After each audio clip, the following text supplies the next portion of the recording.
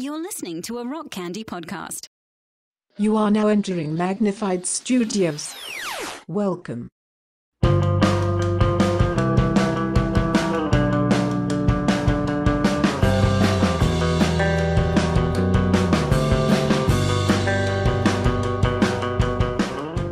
Coming to you from Magnified Studios, Magnified Pod presents It's Hard to Find a Podcast. Covering your favorite indie bands from the 90s Christian alternative scene. Put your tape decks on record. I am Andrew. I'm John. And this is our podcast. Woo.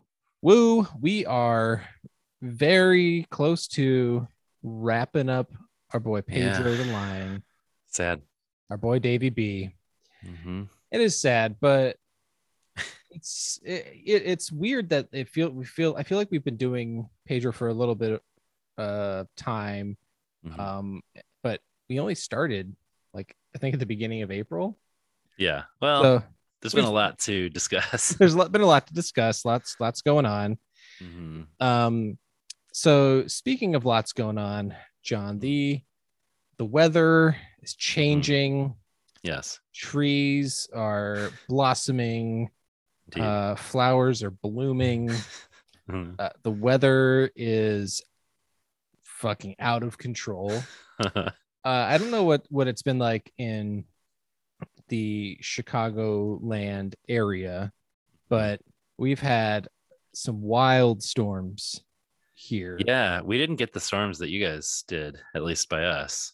Yeah, there was I was at a Me Without You show last week, and while I was in the show was when there was this absolutely wild storm going on outside, just torrential rain and lightning, just straight lightning, just for just ever.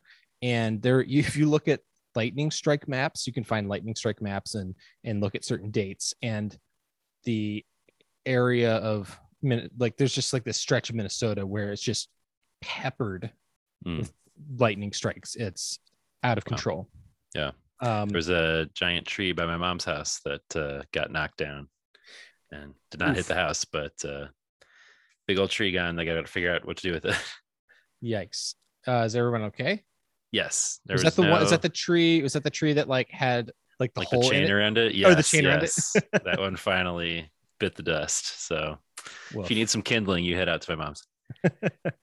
And so I sort of mentioned this to you a little bit briefly off pod that I had a video, and I wanted to, because this just happened today. We had another weather event, so to speak, and I was sitting at my dining room table, eating an apple, making a grocery list, and I started hearing this familiar ping, ping, ping sound outside.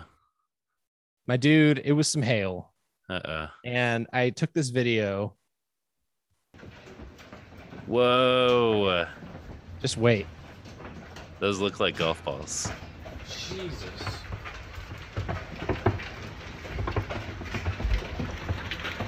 Yikes. Oh my gosh. There are hundreds of them. It is coming down like rain. Wow. Jesus Christ. Wow. That's wild stuff, man. Oh, God. And it just keeps getting harder and harder. Yeah, it looks like a rainstorm of golf balls. Wow. That's nuts. Yeah.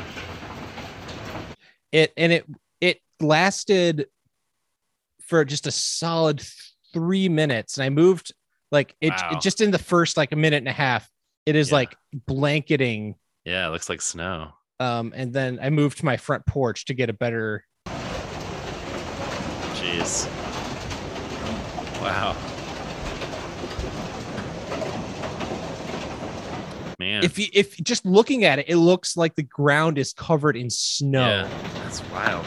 And so is it still there? Those cars. Yeah, right? Jeez. No, it's pretty much mostly gone at this point. Wow. But yeah, it was so unsettling because it just came out of nowhere and just went so hard for 3 minutes. Man. And then it turned to rain. And then in like the next 15 or 20 minutes, it was sunny again. Yeah. So my roommate Ezekiel, who's been living with me since November, I'm like, man, you've been getting the full spectrum of Midwest weather. Just the winters and the thunderstorms and then the hail in the middle of May. Weird, man. Probably doesn't bode well for our universe. Oh no, things are great. Things are fine. Yeah, things are good. But no, the wildest thing we've had, I guess, was today was 85 and yesterday was 55. So just those big swings. But that's when this kind of stuff happens. Right.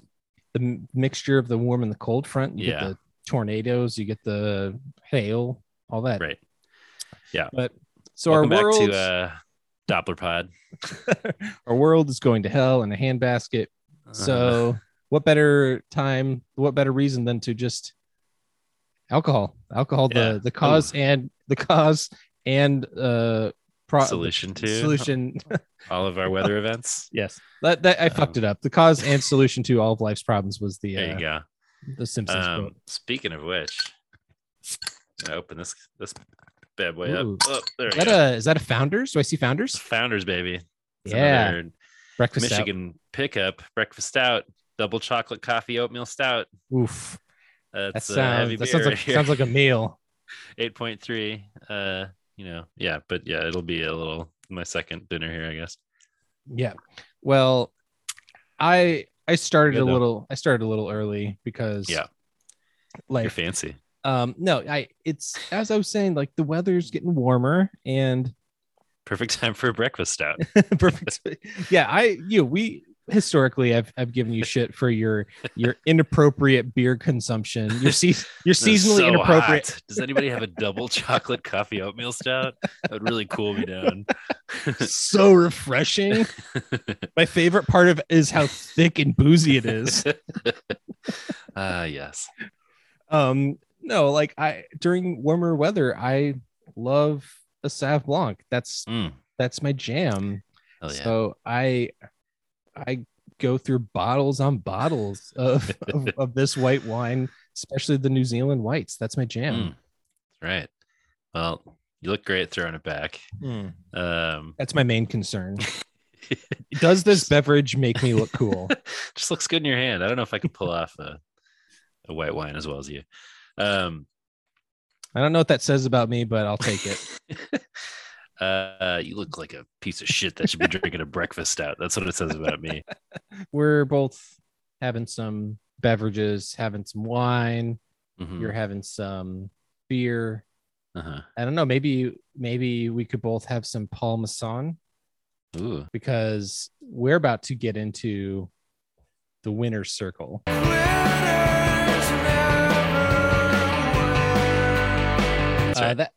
The winner's circle this week. We are back with the winner's circle after a couple bummer weeks of the Losers Lounge. Yes. And I talked about that particular brandy because it was a shout out and a lyric in a song off the new Kendrick Lamar record, Mr. Morale and the Big Steppers. Mm-hmm. And it's been a long 5 years without our dude. But You know what? He makes a point to talk about that in a number of ways, that people waiting on him and everything. But right, John, I think suffice it to say, we both love this record. Indeed.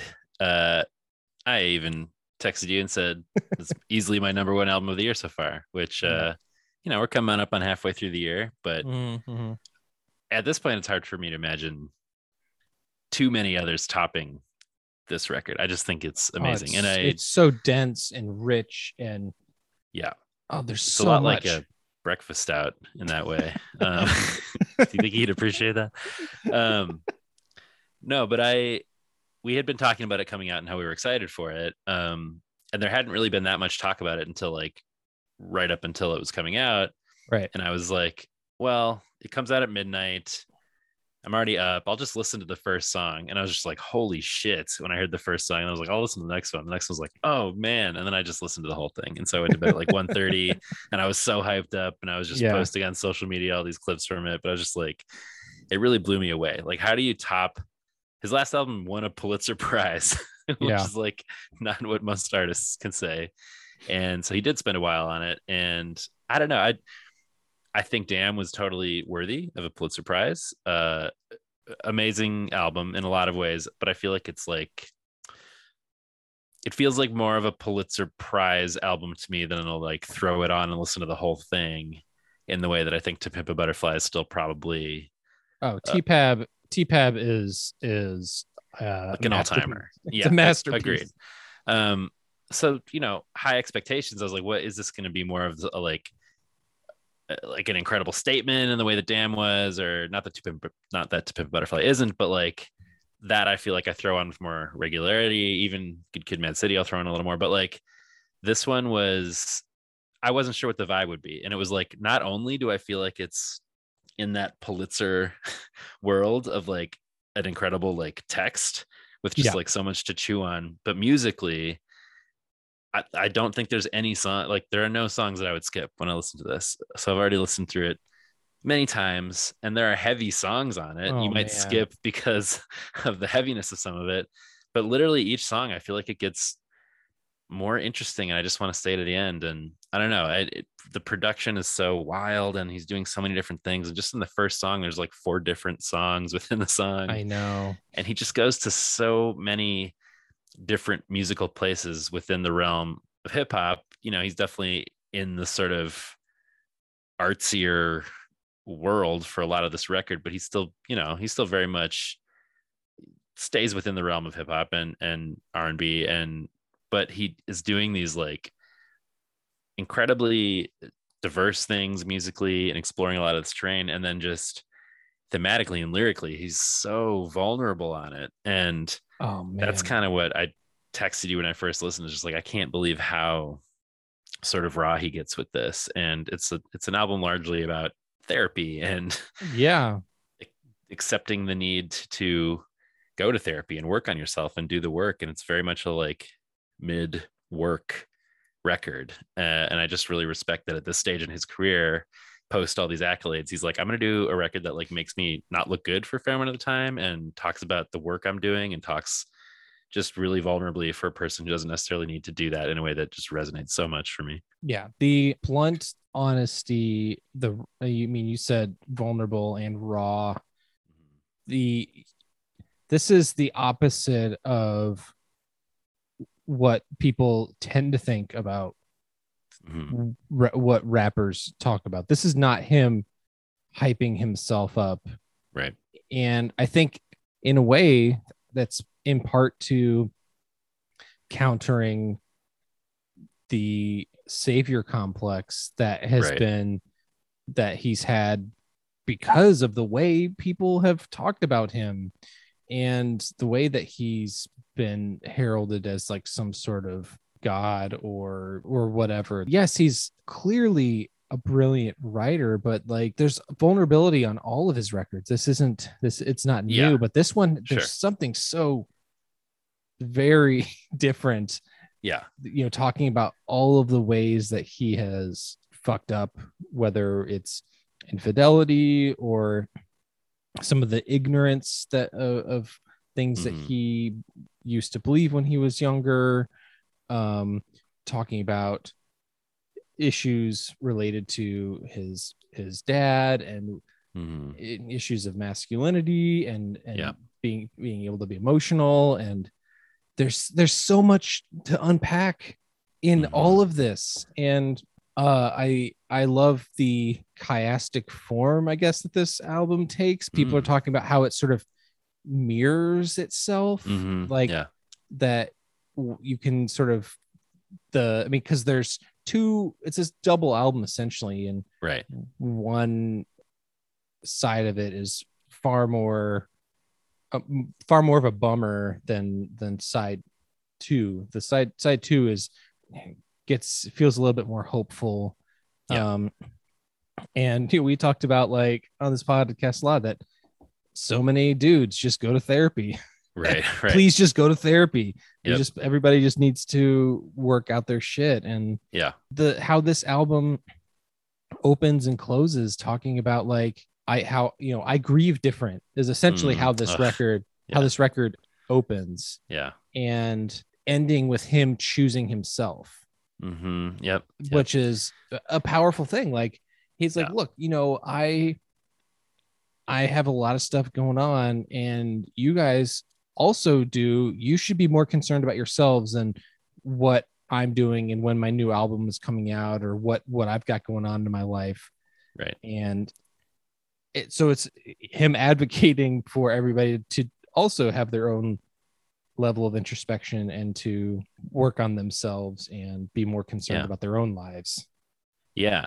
I think I wasn't necessarily expecting to say the sentence, but it pairs pretty nicely with Pedro the Lion. Like it feels very much. I was thinking the same thing. Yeah. We're talking about, there's a lot of childhood references on here. Yes. and obviously talking about grief and there's some great parallels between this record and the one we're going to talk about today.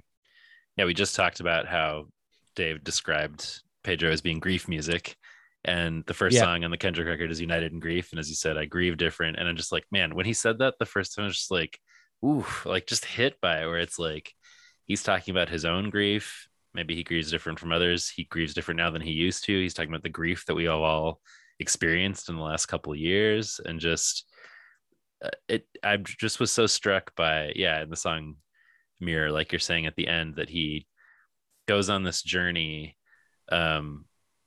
very similar to the one that Dave Bazan is describing in these new couple Pedro albums, where he's talking about doing the work and going to therapy and getting in touch with that kid who needed love and trying to provide love to his own kids now. And I would just, the idea of loving yourself and choosing to love yourself rather than continuing the trauma. He talks about how many rappers he knows who put on airs or masks, or another theme on the record, like literal masks that we've been wearing during COVID, and also the many masks that we all wear, and just like how a lot of the sort of posturing comes from a place of trauma. And for a lot of Black men, especially, dealing with all kinds of things that they've experienced that lend themselves to needing to mask the trauma, and how hard that is to sort of overcome. I just feel like it's such a powerful choice for him to make at this point in his career and in his fame, to sort of make this album all about, again, much like Pedro, like listening to yourself and listening to your body and finding worth in yourself and projecting that onto others too. What a way to end his time at Top Dog too. Yeah, going out with this record. He's got a lot to be proud of with the albums that he's released. Like, holy cow.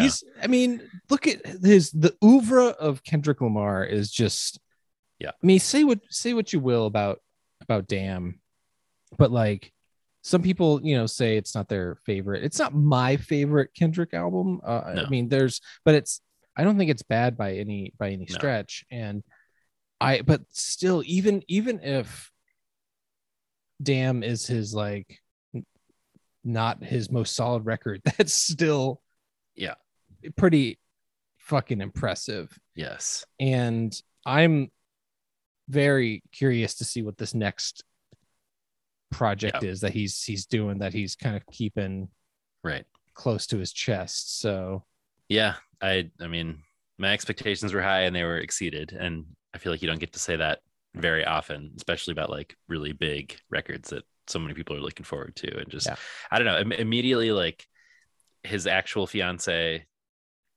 shows up on the album and says, like, tell them the truth. Yes. Which tell I took them. as like tell them. the like challenge to be like, don't bullshit on this record. Like, really get into it. And then halfway through, it kind of keeps coming back to this like tap dancing idea. We hear tap dancing, which is like you're tap dancing around it, like you're not getting to it. And then by the time she gets to the end, oh my gosh, as if I couldn't love this album I know. enough. Beth Gibbons from Portishead shows up, one of my favorite bands of all time. And I'm like, oh my God, she's in there. And then his fiance comes in at the end again and says, like, you did it. I'm proud of you. You broke a generational curse.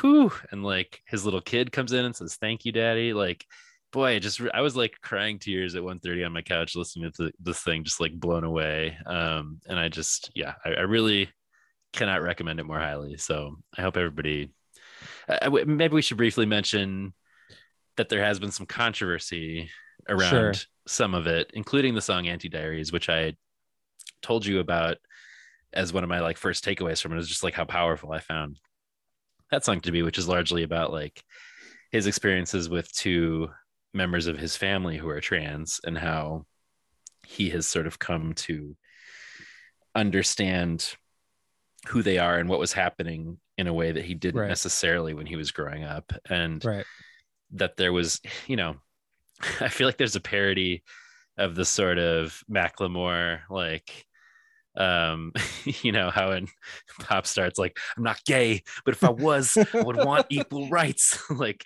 it could go that route where he's like, look, I was always great. I always liked them, but he doesn't do that. He does talk about how important these two figures in his life who are trans like meant to him and how it wasn't a big deal to him in the way that it was for others in his life. But he also uses the F word a lot in the song, and people have criticized him dead naming these family members and others and misgendering. But like, as we were talking about off pod, I think all that is intentional, and you can argue about whether or not that's okay to do if it's intentional. But I think the whole point is that that's where he was coming from at the time and where he has come from out of that. And it's so much about his relationship to the church and how part of the reason why he left church or didn't find as much meaning there anymore was their rejection of these people in his life, and him articulating that, like, he asked the pastor, like, aren't we supposed to be love like Jesus is? And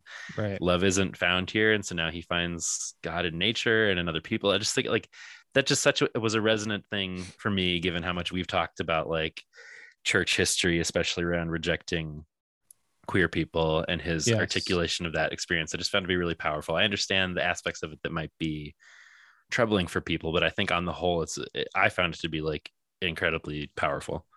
Right. But it's also what I was also saying off pod is that this song isn't meant for people like us.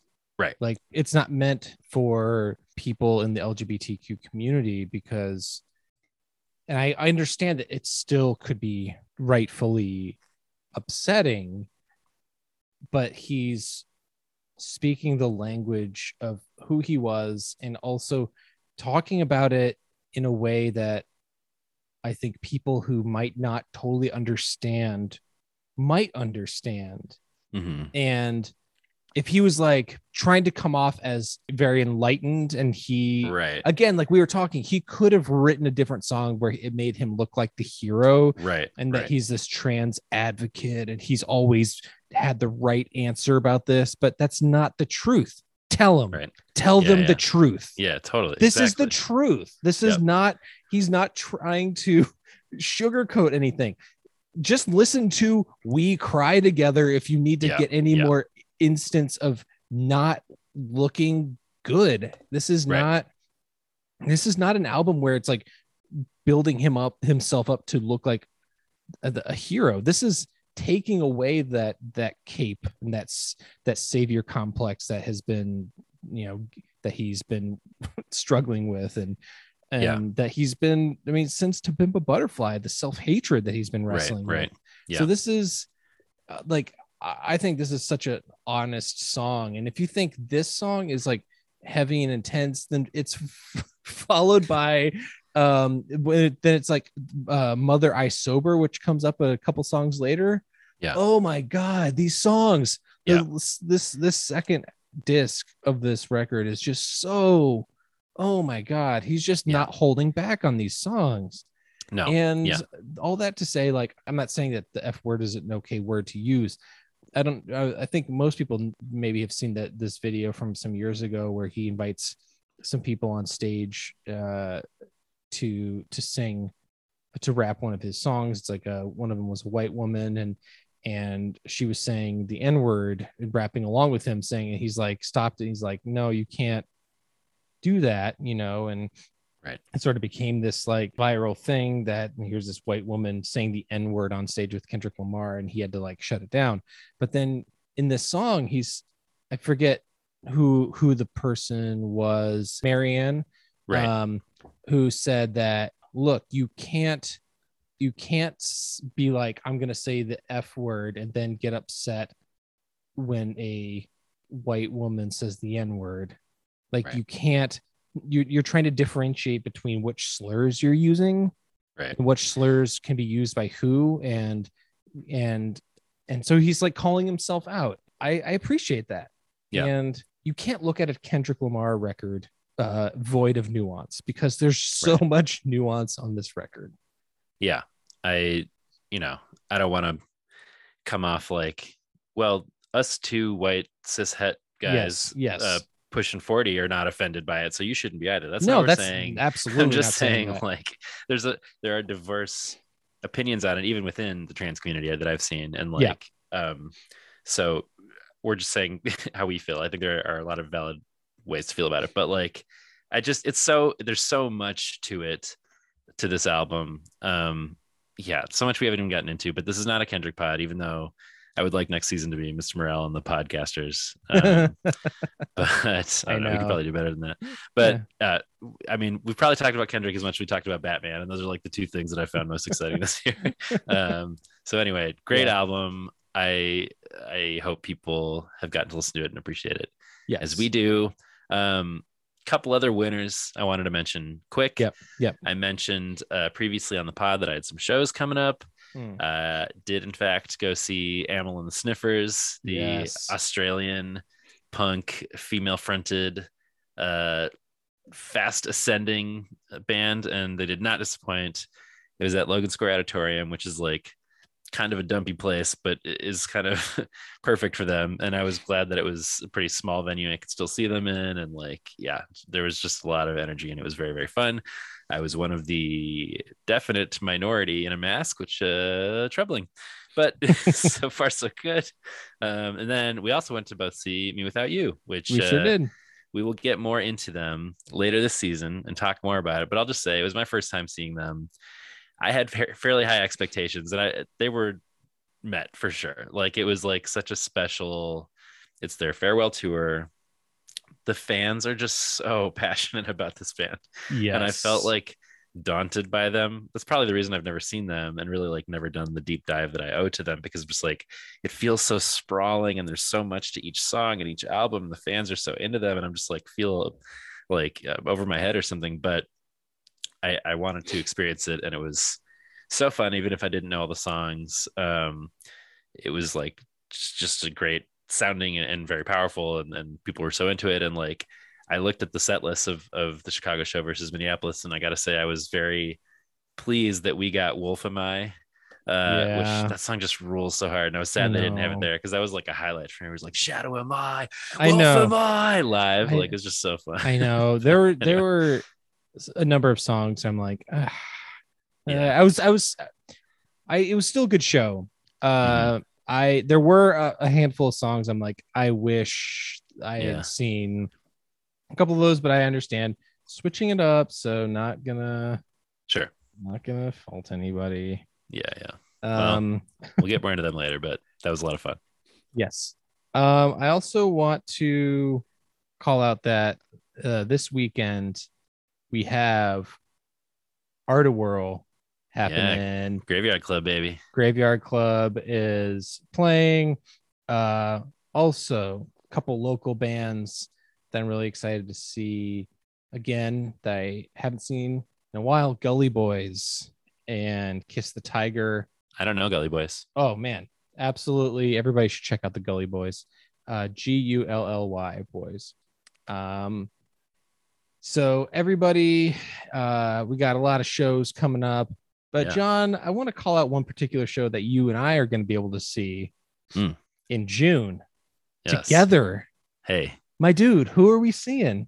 We're seeing the woman, the myth, the legend, Carly Rae Jepsen. Hell yes, we are. Not who you were expecting us to say, listeners.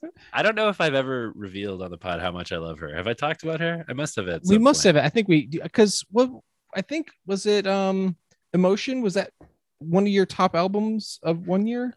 Was that 2018? That would have been before we started doing. Was it the pod? Because I think that was like 2015 even. Wait, maybe.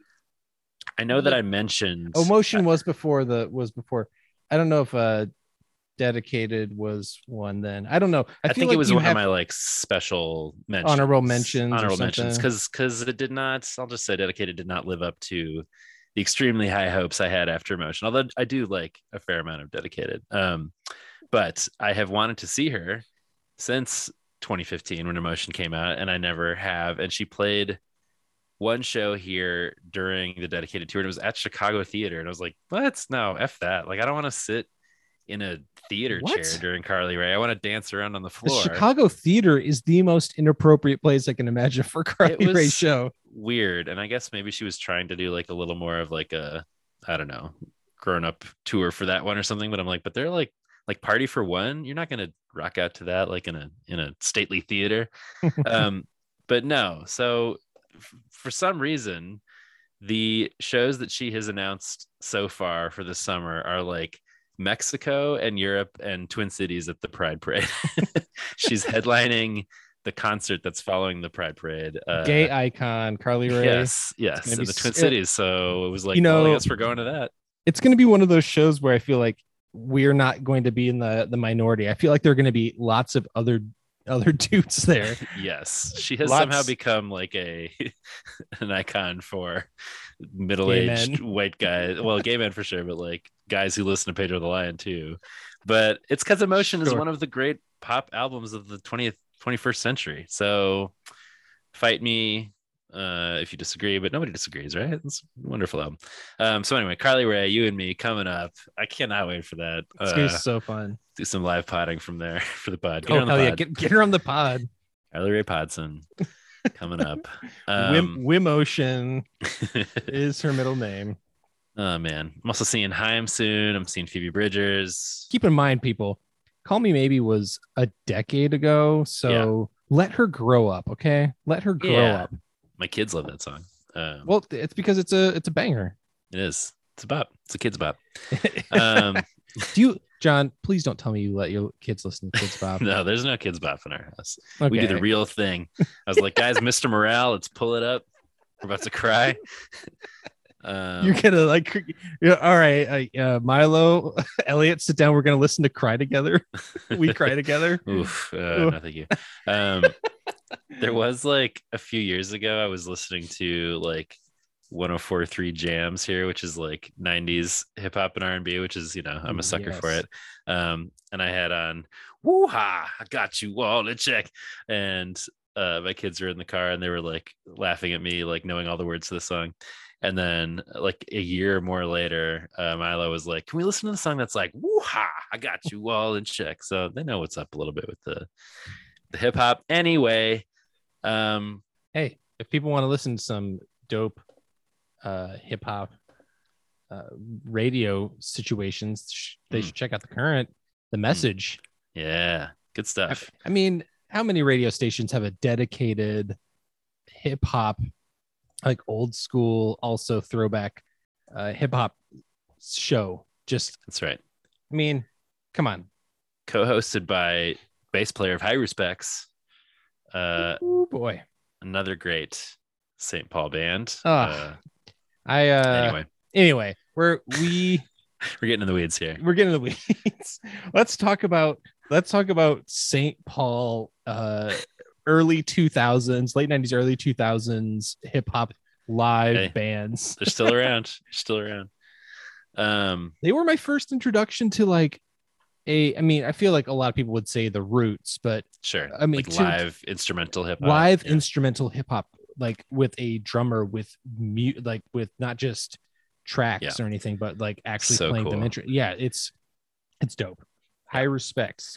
Get on. They're people. Great. But we're talking Pedro the Lion. That's right. Winners all around here in the segment, but should we take a break and cover this winner of an album here? We should. When we come back, we're covering the newest Pedro the Lion record, Havasu. I'm Avery Smith, and I'm here to invite you to Blessed Are the Binary Breakers, a multi-faith podcast of transgender stories. Whatever your own relationship to gender and spirituality may be, you will find yourself enriched by the stories shared by my guests, who so far have ranged in religion from Christian and pagan to Jewish, Sikh, atheist, and beyond, and have hailed from the US, Chile, Poland, Australia, and more. Tune in wherever you get your podcasts, or read along with episode transcripts by visiting blessedarethebinarybreakers.com. See you there.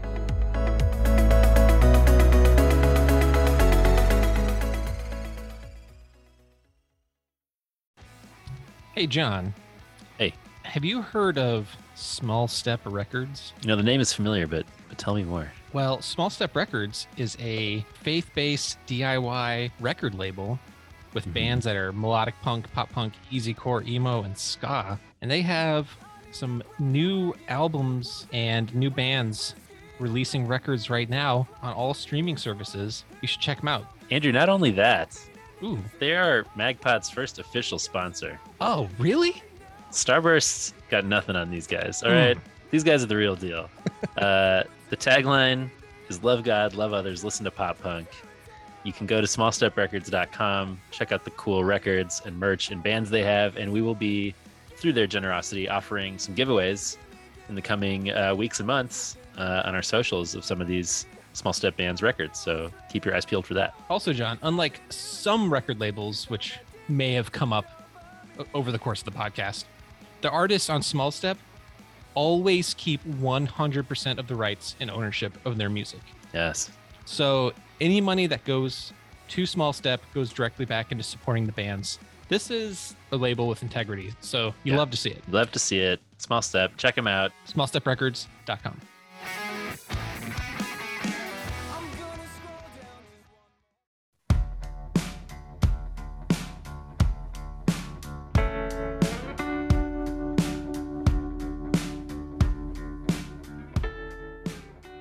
We're back. I'm excited to talk about this. We are talking Pedro the Lion, talking Havasu, talking part 2 of 5. Yes. Following 3 albums forthcoming. But right. What is something with 5 parts called? Like a pentatonic or something? Yes, it's the pentatonics thing. Yes. I don't know. They use pentagram. Pentagram. They use some fancy word for it at that Sound Opinions typing. He was like, "Oh, I haven't heard that before." But anyway, yes, part 2 of the 5 parts in Dave's Places I Lived as a Kid and Loving Myself Now cycle. Havasu. Yeah, he's totally got this. He's feeling all better by this record. Yeah, he's good. He's good. He's not lonely anymore. He's still lonely. I know. I'm not making fun. It's just no, man. It just hits me. There's a lot that hits me in this record. Yeah. Surprise released this year on January 20th. Nobody knew this was coming, but he had it done for since summer of 2021, but apparently the label was like, we'll make a bigger splash these days if we hold off and kind of can have a little cycle around its release, which I think proved successful. Released again on Polyvinyl Records, and it's been another one that's been very warmly embraced by sort of the indie music worlds. Good reviews all around. I'd say pretty close to Phoenix's, if not quite there. I know it's been pretty high on the iTunes charts. I couldn't find anything about Billboard yet, but maybe that's still to come since we're only a few months into it. But I think both of these records, my understanding is they've been received pretty well by fans and beyond alike. Even Pitchfork and gave Havasu around the same score that they gave Phoenix. still think, yeah, like 7 point something still, which is like, again, for them, like a 10. Yes. But yeah, I, as I said, was sort of initially taken aback by Phoenix when it came out, and it was like not quite what I was expecting. And kind of the same for Havasu. It feels very much of a piece with Phoenix, although my initial listen through on Havasu was like, there's a little more for me to grab onto here than there was on Phoenix, maybe. But I don't know. Now that we've really been spending a lot of time with both records, I feel all mixed up again. I don't know. I like them both very much. I do think there are certain things here that work for me a little better, but on the whole, I don't know. It'll be really interesting when we get to album ranking. But I am like very impressed with this continued musicality that he's employing on these two records that feel kind of unlike anything he's done. You know, like we said last time, he was backed by a drummer and a guitar player, and kind of wrote a fair amount of the songs with them on the last record. This time around, it's more Dave again, and he does have some folks helping, but I don't know if that's a COVID thing or if it's just kind of that it was like very personal, and that's kind of where he came from. But I don't know. He does pretty much all the instruments this time around. The fold out photo of him in the album is just him in a mask. So I think it was like peak quarantine, and he kind of said that he had to shelve it for a bit because of how personal it was, and what was going on in his own personal life. I think he kind of needed time to assess how he really wanted to do it. So maybe that's why it ended up being mostly him. But there is Sean Lane, who did drums on Phoenix. He's credited with percussion on a few songs. And Eric Walters, who played guitar on Phoenix, doesn't play guitar here, but he does have a songwriting credit. I think that's because it's a song that is, again, left over from the end of Phoenix, is the same sort of song at the beginning of this record.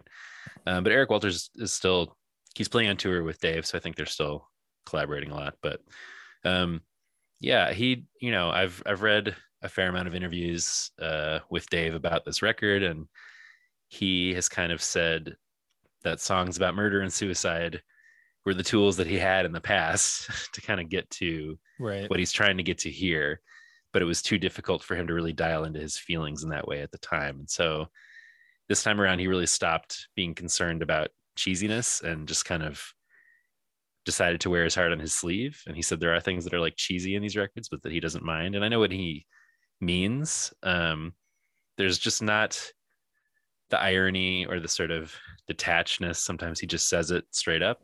Yes. And I think, as with Phoenix, there are things here that are maybe simple seeming on the surface, but are actually deeper than that. Just say it. Just say what you're thinking. Say what you're.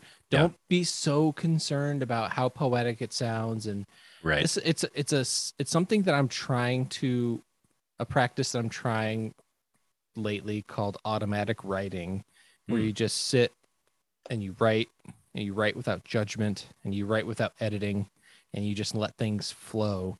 And it doesn't always necessarily mean it's going to be the best thing, but it be the most honest and the best way of communicating something. And this album is emotional and sad. You know, I resonate with a lot of these songs, because when I think back to, because like we've talked about our early teenage year selves, and 13-year-old Andrew in 1997, and what I was going through and what I was discovering myself. And I hear some of these songs and I picture some of the things that he's talking about, and I immediately jump back to 13-year-old me and what I was doing in those moments when I was thinking and feeling. And it's all, some of it is visceral, some of it's embarrassing. And this is why we made that connection between this record and Pedro and Kendrick, because it's he talks about like, oh man, I wish I could say something cool. I wish I could. He doesn't always highlight his best moments. I mean, he does talk about, there's some wins on this record. Sure. Yeah. But this kind of honesty really, it connects to people, and especially people in their late 30s and into their 40s who are who I think naturally start to look back on this time period in their lives. And the work that he's doing, what we've talked about especially last in the Phoenix album, this sort of reparenting himself. Right. And that is some emotionally difficult shit. And it was an emotional album for me after the fact, as I continued to process the album after we talked about it. I had a really weepy therapy session talking about some of the songs, because I sort of, it stirs stuff up in me. And I'm sure this album, as we talk about it more, will continue to do the same, because this is I know it's a new record for everybody, but diving into these Pedro records, it's a lot of this has been new experiences for me, and kind of where I am in my life, looking back on some stuff and hearing all this, the smiles, all the tears. Sorry. John, I give you a full pardon anytime you want to throw out some MXPX lyrics, even when you're vulnerably expressing yourself. I have to, even when Wimotion is my middle name. Yes. Well, Wimotion is very much Dave's middle name on this record.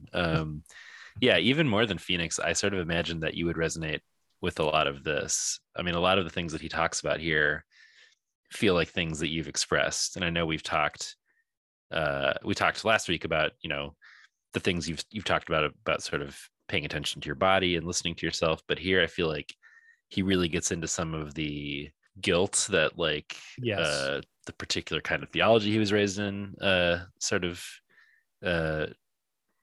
messed with him, and how that worked out. I totally understand why these would be emotional records to go through, given a lot of what we talked about. And there are some songs where it's like obviously emotional, but there are others why I can't even articulate why they really hit me the way that they do, other than he just paints the scene of that particular age in such a specific way that, like you said, puts me right back into the same situations, just really hits me. It's kind of rude, actually. Rude of him to know how I felt also as a 12-year-old boy getting my feelings crushed. He talked a lot about around this record and in the press about how the approach was really him realizing that he's been masking the pain he's been feeling for his whole life, and sort of saying, okay, if I was doing it then, how long have I been doing it? And so these records are an attempt to take off the mask. And I think it's, as he said, there's times when it can be sort of cheesy in that way, but it's not a cheesiness that's oh, that was too on the nose. It's just a vulnerability that we're not always used to sort of hearing, right? At least in this sort of rock world. And he planned to have it be sort of sparse and synthy, but ended up transferring a lot of those parts to electric guitar, and just felt right, is what he said. So I like the vibe again. I think it sounds great. It's a good balance of synthy stuff and guitar. Yes, I think that's why I initially thought Havasu more for me, because even though there are those great Vangelis-esque synths on Phoenix, which we should say, you just learned today as we're recording, R.I.P. Vangelis, my dude who I mentioned last week, huge influence. I love his sound. Very sad. But even though there were those synthy moments on Phoenix, this one feels a little like they're a little deeper in some of these songs to me. But it is similar sonic terrain. I think it sounds great. I like the vibe again here. As with Phoenix, it was co-produced by Bazan and Andy Park, who also mixed it and plays keys on a few of the songs. It was recorded again at the Crumb in Seattle. It was mastered by Chris Colbert, who's done a lot of Pedro and Bazan records over the years at Number Station.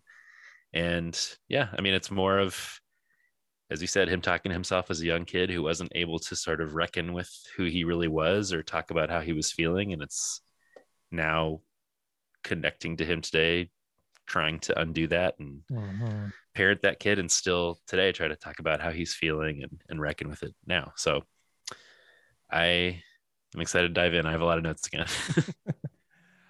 Why don't we get into it? Let's do it. Opening track, Don't Wanna Move.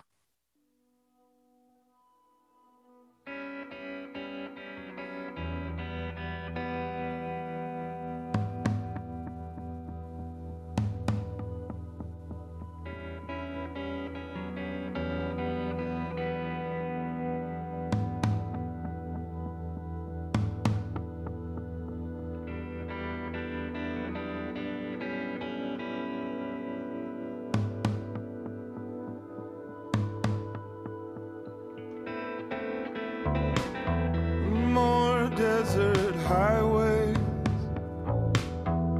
in the heart of a 12-year-old who can't spot misdirection, can't risk more disconnection.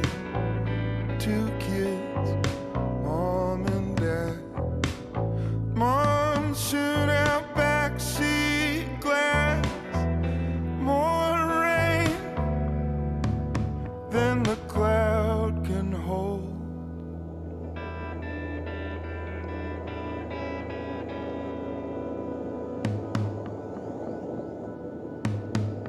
I see you. Bullshit. Man, yeah. So I resonate with this song quite a bit. I moved from Kansas to the Chicago suburbs. Yeah. When I was a little younger than 12, but yeah, it's a really shitty time to move. Mm-hmm. When you're starting to form some friendships and then that gets uprooted. And because he goes on to say, I desperately don't want to move to Lake Havasu. Yeah. And I mean, he was already a lonely kid. Right. And to like start over in a new place and go into a new school and everything. It's just, oh, what a shitty age to do that. I hated it. I think it was the one and only time. I don't remember this, but my parents recall it. I think it was the one and only time I told my parents I hated them. Oh, wow. Yeah. Because I was just like, I felt like betrayed. I felt like, how could you do this to me? Right. Yeah. Yeah. It's tough. I mean, as you said, for kids who are already sensitive, young Dave, that kind of dramatic life event, I'm sure, stirs up all kinds of things. And so his family is driving from Phoenix to the new home in Lake Havasu here. His dad moved away for, I think, another church call is the idea. But he used, again, like, there are these simple metaphors throughout that on the surface are like, okay. And then there's so much to them ultimately. It's the beginning of him not expressing how painful it is for him to move right now. Mm-hmm. He probably should have told his parents he hated them. Instead, he kept it inside. And I think he sees this as kind of a demarcation of that's when he sort of learned to navigate that way and how harmful that was ultimately. But he sees this storm building outside the window, and we get some of the sound of like that building storm coming in at the end of the first verse. I think that's really cool. But yeah, the pre-chorus is more rain than the cloud could hold. I see you. The storm blows into a flood, then disappears. The thirsty desert drinks it in. Miles down below the skin, endless hidden reservoirs. So again, this is like hold it in till your heart turns blue kind of stuff. Totally. Yeah. It's all that kind of stuff. Probably even more on this record than the last in some ways. And he is, using this cloud and this desert holding this rain as a, this contained storm is a metaphor for how there was an emotional storm beneath the surface for him, but he didn't let it out. And he hides things beneath the surface, like the sand drinking up the rain. And it's just, man, I don't know. It's like again, sort of like deceptively powerful idea. Mm-hmm. And, by the time he gets to verse 2, it gets pretty devastating. He says, Bred to believe, taught to obey, heard the call and moved away. I prayed and cried and cried and prayed, still pissed off, still in pain, still keep it hid and grit my teeth like you showed me. Still hope it's not too late for someone to know me. Wow. Like, yeah. You go from this because you have both of these. You have the super poetic, beautiful imagery of the desert, and then he's just like, I'm fucking sad and I'm holding it in. I'm pissed off, you know? Yeah. It's one of them is like the painting this image, and then the other one is just like straight visceral. Right. Yeah. And the fact that he's naming like his family and the culture that he comes from, being like taught to obey, you know, like hid and grit my teeth like you showed me. Like, that is tough. And maybe his dad didn't want to move. Maybe his dad didn't want to do this, but he's just you push it down and you just do it. Yeah. And again, the themes of Phoenix are still very much themes here of still hope it's not too late for someone to know me. I think he's talking about him as a kid and him now. Like it's still about this search to know himself, whether it's him knowing himself as a kid or today or connecting with other people. But I just find that verse particularly devastating. Musically, it begins with the same chords that Phoenix ends with. And at first when I listened, I felt it was a little seemingly kind of aimless, like kind of that meandering style that took me a while to hook into with the first record, but I feel like it settles into more of a sort of driving groove with the chorus. Although it's still kind of like a swinging rhythm rather than a straight rock sound. There's all these cool textures throughout. Big Texture Boys. The guitar is doing cool stuff. I like the bass line a lot, the doom doom, and you know, the drums are doing cool stuff. There's a lot of really interesting instrumentation on this record, as there was with Phoenix. And at times when I'm like, where is this going? It sort of meshes together in a way that maybe I wasn't expecting. And I'm like, oh, I'm into what he's doing here. It just took me a minute. So I don't know. I like it. The guitar tone also, it's great. Always good. But what differs from this record and from Phoenix is that not a lot of big hooky choruses like we had on Phoenix. And I'm not saying that's demerit or anything. That's just an observation that he's going with maybe a little bit more. Things are a little bit more restrained, a little bit more pulled back or subdued. Right. Yeah, for sure. There's sort of a Yellow Bike analog here, but in terms of that big hooky sort of hard rocky sound we were talking about, there's not much of that in this album. No. Shall we move on to Too Much? Let's do it.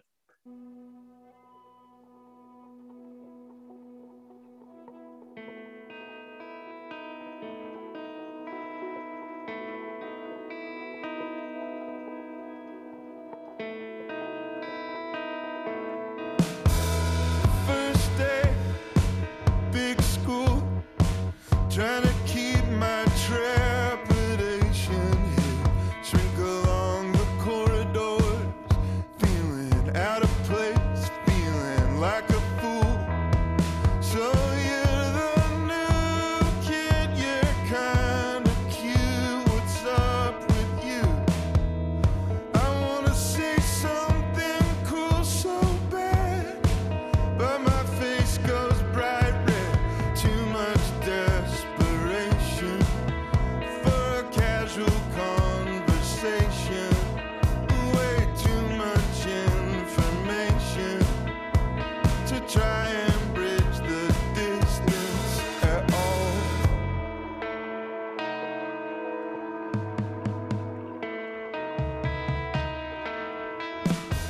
Okay, cool, I'll see you around. That bass line though. That bass line. Talk about BTBs. Oh yeah. There's so many textures There's a lot of textures on this. We're a couple kids in a textured candy shop. I know, man. I don't know. This is another one of those songs where I was talking to you off pod about songs that hit me, but aren't necessarily going to be on my top 3. Yeah. Too much desperation for a casual conversation. Way too much information to try and bridge the distance at all. I mean, that is me. I'm like, I meet somebody and I'm just like, okay, so what's up? Are we talking about our trauma yet? Or I'm just Yeah. like, I'm just in kind of an all or nothing Yeah. person. And I think for somebody who wants people to like him, Yeah. I can come off maybe as a little, I mean, it comes from a place of being earnest and sincere, but like first it might be kind of off-putting for people who are just like, okay, dude, calm down. It's also like, I can just remember this so well of like, okay, so this girl sees him on the first day of school and she's like, oh, so you're the new kid, huh? What's up with you? You're kind of cute. Like, how do you answer what's up with you? Like, what's your deal? Like, it's so hard unless you're some effortlessly cool junior high kid who's like, oh, here's my deal. And everybody's like, yeah, we love you. Like, I feel like most pull your skateboard out of your locker and like, right, start doing some kick flips. Yeah. Yeah. Most people are like, I don't know, like I moved here from Phoenix and like, I like, certain kinds of music. And she's probably like, okay, I got this yellow bike. It's really cool. It's pretty fun. I wish I had someone to ride it with. But like, I just feel that pain. Like, and that's, that's someone assessing, are you like a charismatic person who like will be one of the cool kids, or are you not? And in the first minute, she's like, no, you're not. So I feel that in my bones. And I don't know, the song musically, it's like one that grew on me. Eventually that chorus really got in my head. And it's another one with sort of a wandering guitar part, but rooted in this sort of prodding bass line and drum beat. And I like that mix of sort of, reverby wandering guitar notes, but this drum and bass section that are like pretty tight. Like, it's a cool combination. And the bridge goes to the sort of dreamy musical feel and ends with like this descending melody. But again, like, lyrically, it's pretty rough stuff. He says, how long do I pretend I'm okay before I actually feel okay? Then someone comes along and say, buddy, it don't work that way. Don't let yourself be buried here for always. How'd it go today? Comes a question in the quiet car ride home. Pretty good, I guess. Like, you're just you're just bearing it. And don't let yourself be buried here for always is such a like powerful statement for adult Bazan to make to kid Bazan. And it's just easy to be like, I'll just bury myself in like, I had this sort of really painful day, and when someone asks how I do, I'm like, no, pretty good. I still relate to that very much. Asking sensitive people like you and me, how are you, is how much time do you have? Right. Like, it's a loaded question because I don't know how to have small talk. Right. I don't know how to be short and be like, oh yeah, things are great. My life isn't a total disaster or anything. I didn't just get turned down for yet another job today, which I did after waiting for a month and a half for a response. And they're just like, let's go in another direction. It's like, I don't know what, just pretend that everything's okay. Just move along. Just record the pod. Everything's good. Definitely feeling great. I understand. I'm sorry, buddy. That sucks. It's pretty, things are pretty good, I guess. It's pretty okay. It's pretty okay. Yeah, I relate to trying to shove things down, and especially when you're like 12 years old or 13 years old and you don't have a handle on your emotions yet, or how you're processing stuff, and then you couple that with like the church tells you to push things down, oh my god, what a nightmare. It's tying together these memories of adolescence that everyone has, but like connecting those feelings that still sting with the trajectory that moment set him on, that really like are the kind of gut punch where it's like, again, the like, don't let yourself be buried here for always. Like, he's still struggling with that. And like the moments, we talked about like these sort of pleading moments on the last record, like, I want to not be lonely. Like, there are moments of that here where he's sort of crying out too. And it just feel like I feel the pain of connecting adolescent Bazan / me in these situations and being like, I can draw a straight line between like that feeling and feelings that I have today, and how that's like just a tricky thing, always a tricky thing to sort of try and overcome, even if you're like, I'm not 12, I don't need to think about that. No. But it sets you on a trajectory in a certain way. Yeah, it's weird because I remember this was 10 years ago at this point, but I went to my 10-year high school reunion, which was a disaster, and I immediately reverted back to high school me and feeling like not cool and feeling like I was, and it's like I don't need to, I don't know why, like you just fall, it's so you easily fall back into those patterns, and and I think unless you actively try and, like you're saying, like he says, don't let yourself be buried here for always. It's easier to travel a well-worn road than it is to carve out a new one. Yes. So, and I'm just so familiar with hating myself and feeling shitty. So it's so I get it. Like, I don't want to be buried there for always. I don't want to always think back on my childhood cringy moments and feeling unknown, you know. There are certain songs that get into this more later, but another thing that he kind of has referenced a lot with this album coming out is the Tom Petty song Wildflowers, and how he read this biography about Petty, and how, you know, in that song, it's like, I have seen no other who compares with you. You belong, you know, with your love on your arm, you belong somewhere you feel free. And his therapist was like, Petty's therapist was like, who do you think you wrote that song about? And he's like, I don't know. And he's like, I think you wrote it about yourself. And he like took him in and he's like, yeah, I guess you're right. It's almost this, like, Bazan described it as like a scandalous, almost like self-love that you don't feel permission to give yourself. I'm resonate with you. I am gonna cry about this next week in therapy. Yeah, well, because good, I guess, because do you know how much I love that album? It's so good, man. I mean, that's probably Petty's like most vulnerable album. My god, I love Wildflowers so much. I love that record so much.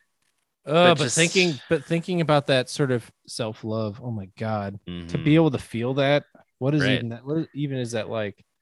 Yeah, and so I mean, and Petty, obviously his subconscious wanted to express it and put it in a song, but he couldn't necessarily do that explicitly or name that that's what he was doing. But the fact that he was doing it in that way, and that Bazan recognized that and was like, it's hard for people who feel like they hate themselves often, as you mentioned, it can be hard for us to convince ourselves that it's not like scandalous or like too much to love ourselves and say we're worthy of love. Like, it's a hard thing to get yourself to be like, that's not weird, that's normal, we should love ourselves. But it's tough to get yourself into that mindset, especially if you grew up in an adolescence where you didn't feel like you loved yourself a lot.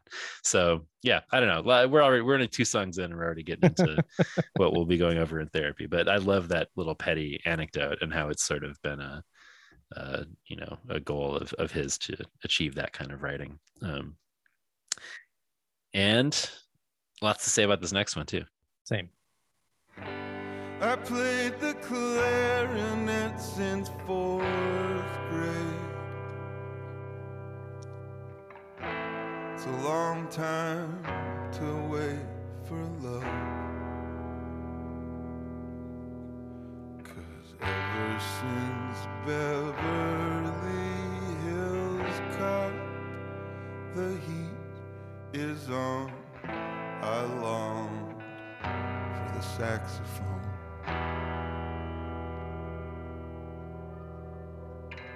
My dad's concern was that the embouchure was easy and might make my lips too weak to ever play a woodwind in an orchestra, an experience he wanted for me. After 3 years, it was time to switch to saxophone, but the band director shook his head, forget it. We'll have to hear a little bit Yes. later where This this is- thing goes. Yes, this is my number 2. My number 2 as well. Yes, we'll need to get to the chorus. Yeah. But this is the longest song on the record. Mm-hmm. It feels very much just like a story. I find myself captivated by the song, Yes. and I can imagine this sort of like, maybe there's this one thing that you like envision, like, I feel like I could express myself Mm-hmm. on this instrument, and then to be like completely deflated and be like, Yeah, no, we don't. I'm up to my ears in altos and tenors. Right. Yeah. No, it's such a again, it's a simple idea, like the yellow bike. But it was this formative moment that changed his life trajectory.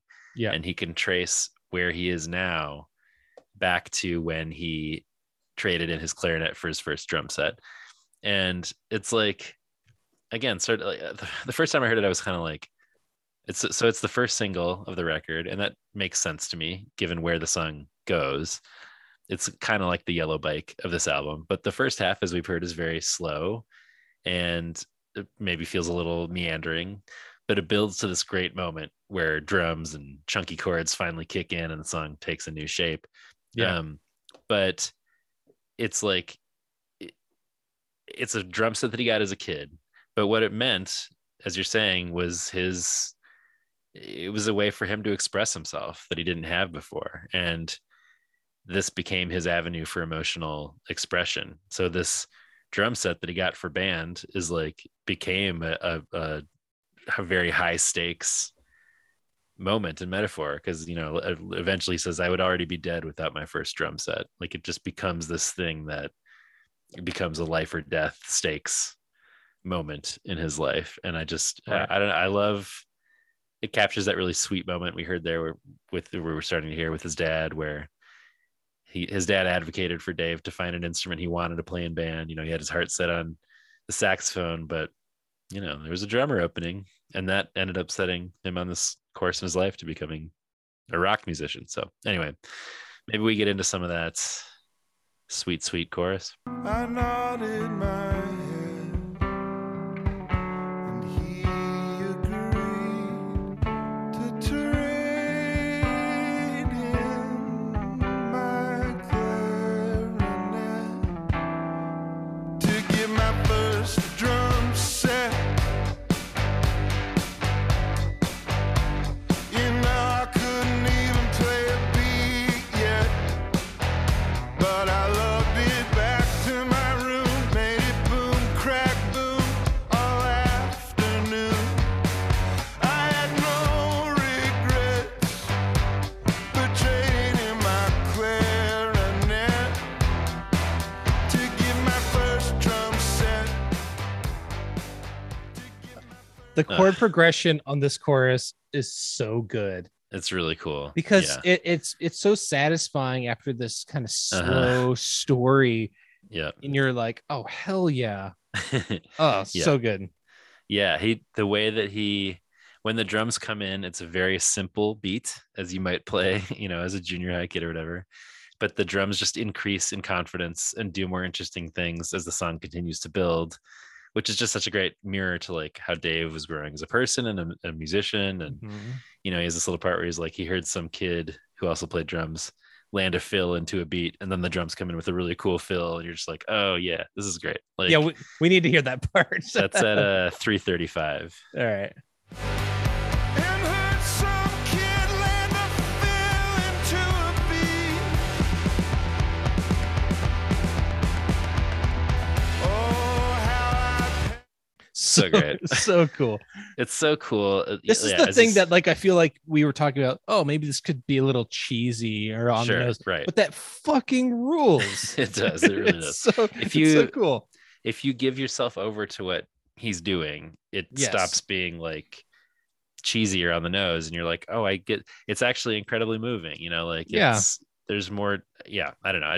I've said this so many times now about both of these albums, but I feel like there's more than what initially meets the eye with a lot of this, and the emotion that he explores behind what a drum fill like that means within the context of the song is like hits so hard. It's the slow song charting his sort of personal trajectory, and then we get to like, let's throw in a drum fill here, and things are like picking up, and he's like, I feel alive, and his voice starts moving up, and it's just like, I don't know, you see him coming alive and finding a home that he's kind of been searching for throughout these couple records, and I just love it. He describes it in the song as playing sports about my feelings, which is like an awesome description of drumming, where it's like it is really physical, but it's this way to express himself again. It also sort of reminds me about that quote, writing about music is like dancing about architecture. Yeah. So it's like true. It's sort of, I understand that this is a little bit of a different kind of like, he's saying it is physical activity, because he says being in my body, not in my head. Right. Yeah, totally. That's it. That he's getting out of his head maybe for the first time, but because he says I would already be dead without my first drum set. Yep. It's like, think about this. This kid is fucking depressed, right, and lonely and isolated, and he's getting out of his head for the first time. Right.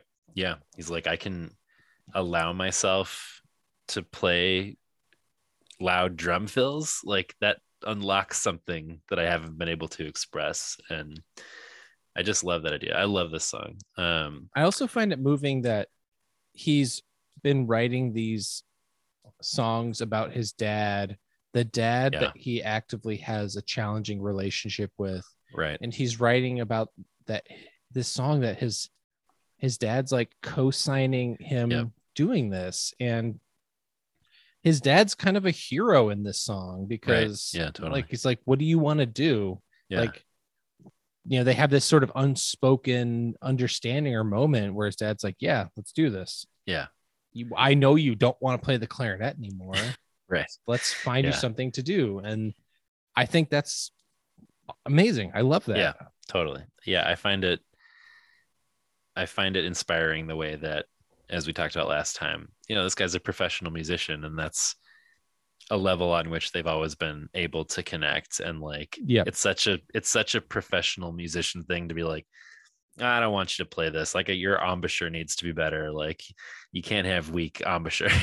Like, it's just such a funny concern. But that in that moment, he's like, isn't there anything else? And he's like, oh, the drums. And it's like, a lot of parents might be like, oh, the drums, I don't know. Or like, you know, this guy's a worship pastor, might be like, it's too secular. I don't know. But the fact that he's just like, yeah, I'm going to say yes to this thing that my kid needs. Like, he can sense that. And it ended up being such a huge thing for Dave, and Dave rules on the drums. And so thanks, Dad. I wonder if there was this understanding where like his dad knew, we just moved to this new place. Yeah, totally. I took my kid away from this place and brought him to a place he didn't want to go. And it was like, maybe he was conceding like he definitely needs a win. He needs something that he can be excited about. Right. Yeah. Well, he was right. We should mention the video briefly, which we have called out on the pod before, but very artfully directed by Cody Cloud, who's worked with Dave for a long time. But it continues this theme of featuring kids in these videos. In this case, it's Hazel, who's Dave's friend's kid. And she's driving through the desert and arrives at Havasu, just like Dave does in the album. And she starts seeing these drum sets on the side of the road. And when the drums come in, it cuts to her playing the drums across the desert next to Lake Havasu. It rules. It really captures. There's something really powerful about seeing kids in these videos act out some of these themes of these songs about adolescence in that specific moment. And I don't know, I think it's a really cool visualization of a lot of the sort of energy of the song. So yeah, great song. And great song. Another great song. Another great song. Talking about another great song. Space, space, space, space, space, space, space.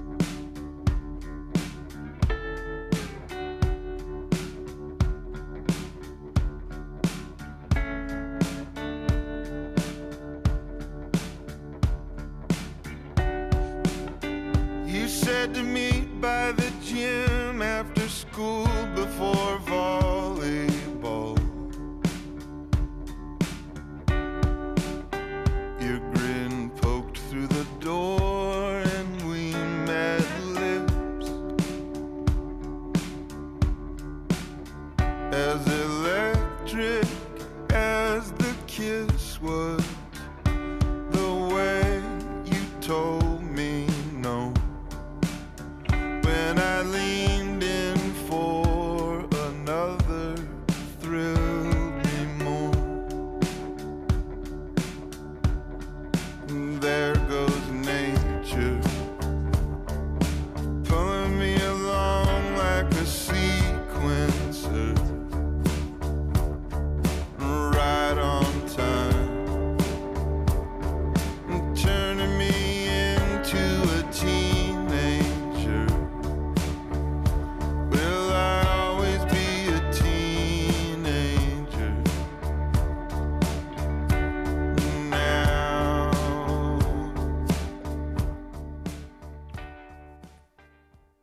It's my number one. My number one as well. Yay. I'm so glad you like it as much as I do. Like months ago, I texted you. I was like, the song makes me cry. Teenage angst. Teenage angst. Oh It my makes me God. cry. And I can't even, this is one that I was like, I can't even articulate really why it makes me cry. But it's like, you already know I'm a huge sucker for this song. I just love that bass line from the second one. Then there's that cool reverby guitar. Oh, it's the guitar's so good. Bing, Ugh. bing, but it's like this whole metaphor of the sequencer, right? So it's like Yeah. things keep building. Tambourine comes in with the second verse, then there's harmonies on the second chorus. The whole song is just building layers as with the sequencer, and I just find it so satisfying. And I love the metaphor of a sequencer for adolescence. It's like the pain and the joys of growing up. It just kind of keeps pulling you along. The next thing is there without even really helping it or being prepared for it. You're just pulled to the next thing, and using it in the style of a sequencer with all these different sonic elements that add up. Just, I love it so much. And it's just like a perfect little story of junior high romance and the rockiness of it. Heartbreak. Yeah, much like Quietest Friend, I think, like you're saying, it really takes me to exactly that time and place in my memories of those experiences in my own life. And it just really hits me in that way. I don't know. It's his sort of simple explaining of that particular moment in life, recalling the thrills of early romantic relationships, but also just the crushing sadness that comes when those often fall apart like immediately, just really captures it for me in a way that devastates me. Yeah, and also the line "right on time," turning me into a teenager. Will I always be a teenager now? Right. Like, yeah. This dude is like just turned 13. He's like, oh no, is this gonna be forever? Right. Yeah. Already hates it. Already on the struggle bus. And even that's another one that I take as like a double meaning, where like as an adult, he's like, why do I still feel like this kid sometimes? Oh like, my God, will I you're always right. feel this like awkward interaction? Oh, dude, you're right. Oh my God. I don't want to be a teenager is what he changes it to later. Which again is like Yeah. a kid sort of being like, I'm not ready for this, but also as an adult being like, why can't I shake this girl who rejected me in junior high? Like, I don't want to make it sound Yes. like incelly and weird, like I can't shake it, but it's just like, No, I I don't remember those so strongly that Dude. it's hard to ever have it leave your psyche. Oh no, for sure. I've been listening to these records. I've been thinking about those moments and going back to those moments from my early teen years and how cringy I was and how it's like, man, why I just had no chill. I was so uncool. I was too earnest and sincere, and I need to take the Dave Bazan school of reparenting and be like, dude, give yourself a break. You were 14, 15 years old. You were horny and confused and full of shame and frustrated and sad, every emotion coming at you at once when you're this age. Yep. And the next song gets into this even further, but the idea that you're looking, I mean, he talked about this on Phoenix too. He's like, he wants to share his life with someone. He wants to share who he is with another person. He's looking for these connections. Yeah. But he but he's denying the connection to himself. And maybe that's part of why he's putting so much into these other potential connections. Like, he is looking to make these relationships something maybe more weighty than they actually are in real life, which is another thing that I remember very clearly all throughout junior high and high school, where I take these relationships so seriously, and maybe some of the girls I was dating were like, all right, just relax a little. And but that makes sense. If you're not allowing yourself to know yourself, then of course you're going to look for it elsewhere, and maybe it's too much for other people. But even to the end of the song, there's sort of a hopeful, wistful revisiting of the whole thing. Is it hopeful? Well, it's not hope. Well, I mean, basically, so this girl, she rejects him after he thought they had something, as happens so often. And, she's basically like, hey, I'm sorry, Bill was wrong. Which, by the way, what's going on with Bill? Bill gets called out here. I wish Bill, what's your deal? Probably the guy she was with, or maybe some guy said something about Dave that wasn't true or something. But basically, she's like, I wish I would have, played out our relationship longer. And the fact that she says it at the end of school, and was at the end of the school year, and was like, I was watching you all year, just also feels perfectly crushing, and like a junior high experience where you're like, well, wait, you thought that the whole time and you're just telling me this now? It's like this weird, maybe hopeful's not, it's certainly wistful, but just oh, what could have been. And it ends kind of really quietly again after all that build up, but it just captures that time so effectively, all the different feelings, like you said. I love this song. And the fact that he can recall this in his mid 40s. Yes. Some 30 years later. Right. It just makes you think I hope you're okay, bro. Looking back on your life and thinking of those moments and the ones that stick with you. I understand that they get so deeply embedded, and I hope I can lose those there's this Lucy Dacus song I'm listening called Night Shift. Yeah, there is. And she says, in 5 years I hope these songs feel like covers. Right. And I think about that line often, and I wonder if that's something that Dave might resonate with, that maybe there'll be a point where these sorts of memories maybe don't feel, not necessarily the covers, but maybe don't have that same level of impact and pain that, right, because he talks about some of this stuff, he feels like his whole body's cringing, and right and I'm like, oh god, you already feel so awkward as a teen, but then to feel like somebody's laughing at you for something that you don't know why, or girl rejects you and you're like, wait, I thought there's something, and you don't understand. I remember this exact thing though. I mean, it must be a common thing, obviously, which is why he taps into it and people resonate with it. But this very scenario of a girl who I really liked, the night before school calling me like, you want to go out? And I'm like, oh yeah. finally. And I get to school and I'm like so excited. No, dude. And then you see her in the hall, she's like, no, it's like, we're not doing this. That was a quick turnaround. Like, you go to school so excited. She's like, yeah, I don't know. There must have been a misunderstanding. I don't really want to go out. And you're like, oh, yeah, me neither. Oh, see you later. So I get it. God. I get it. Maren Froming, if you're listening, you were not very nice to me. Yeah. Oh man. What's her deal? I couldn't tell you, but I have told you plenty of cringy things I've done on my end, such as breaking up with my Jewish girlfriend after the Billy Graham crusade. Yep. Because I felt convicted, but not actually having the nerve to say it. So I like put the phone up next to like a DC Talk album for a while. What an asshole. Anyway, all kids are jerks. I don't remember that detail. You don't remember that? I was like, I wanted to break up with her. I remember you went to a movie with her. Wasn't there something? We definitely went to movies. I'm trying to remember. Okay, sorry. I remember the Billy Graham thing. Yeah, for some reason, because like Dave says, it was like obedient. I'm like, I don't know. This guy says you should be equally yoked. It's Jewish chick. I don't know. So like, but instead of having the nerve to actually break up with her, I was like, if I act like an asshole, she'll break up with me.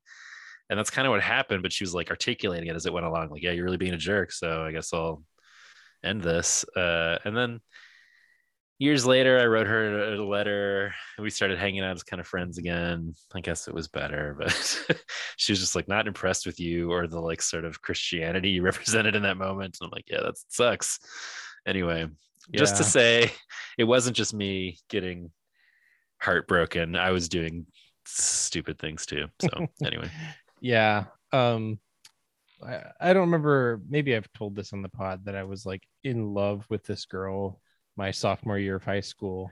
Mm-hmm. And she like wanted to be friends with me and probably rightfully thought of us just as friends. But like, I was obsessed with her and in a way that was like not okay. Yeah. And like I'm pretty sure I've told this story on the pod before, but you know, maybe new people listening to this season. But I remember this time she like as her friend, she's like wanted to introduce her new boyfriend to me in the hall, and I just sort of jerked to him, right? Or something. I just like smirked, didn't say anything, and walked away.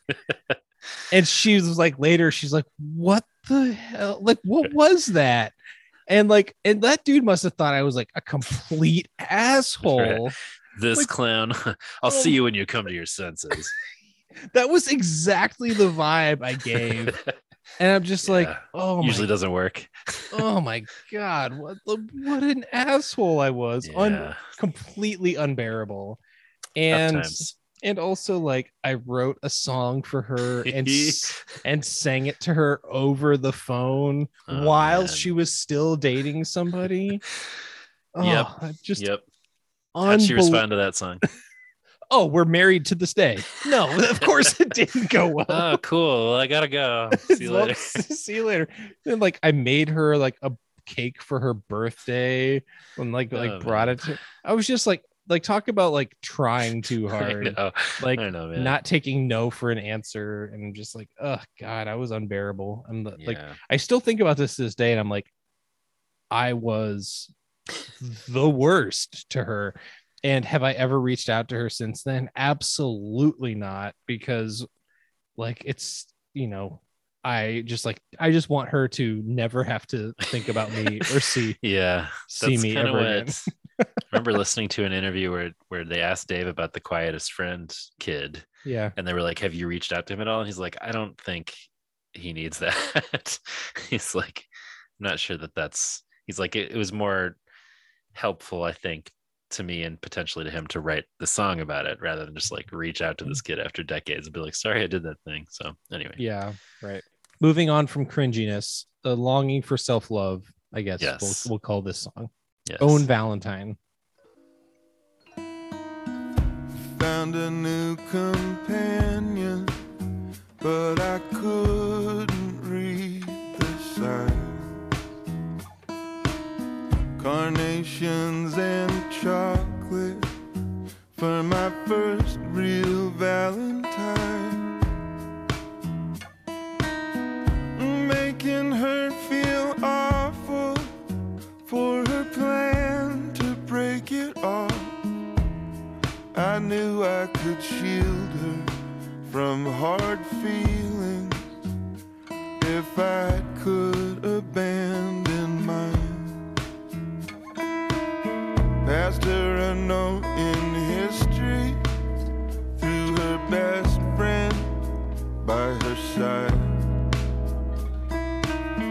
You can't help not liking me. I let her off the hook, expertly erasing how badly shook I was, 'cause something heavy wouldn't let me be my own Valentine.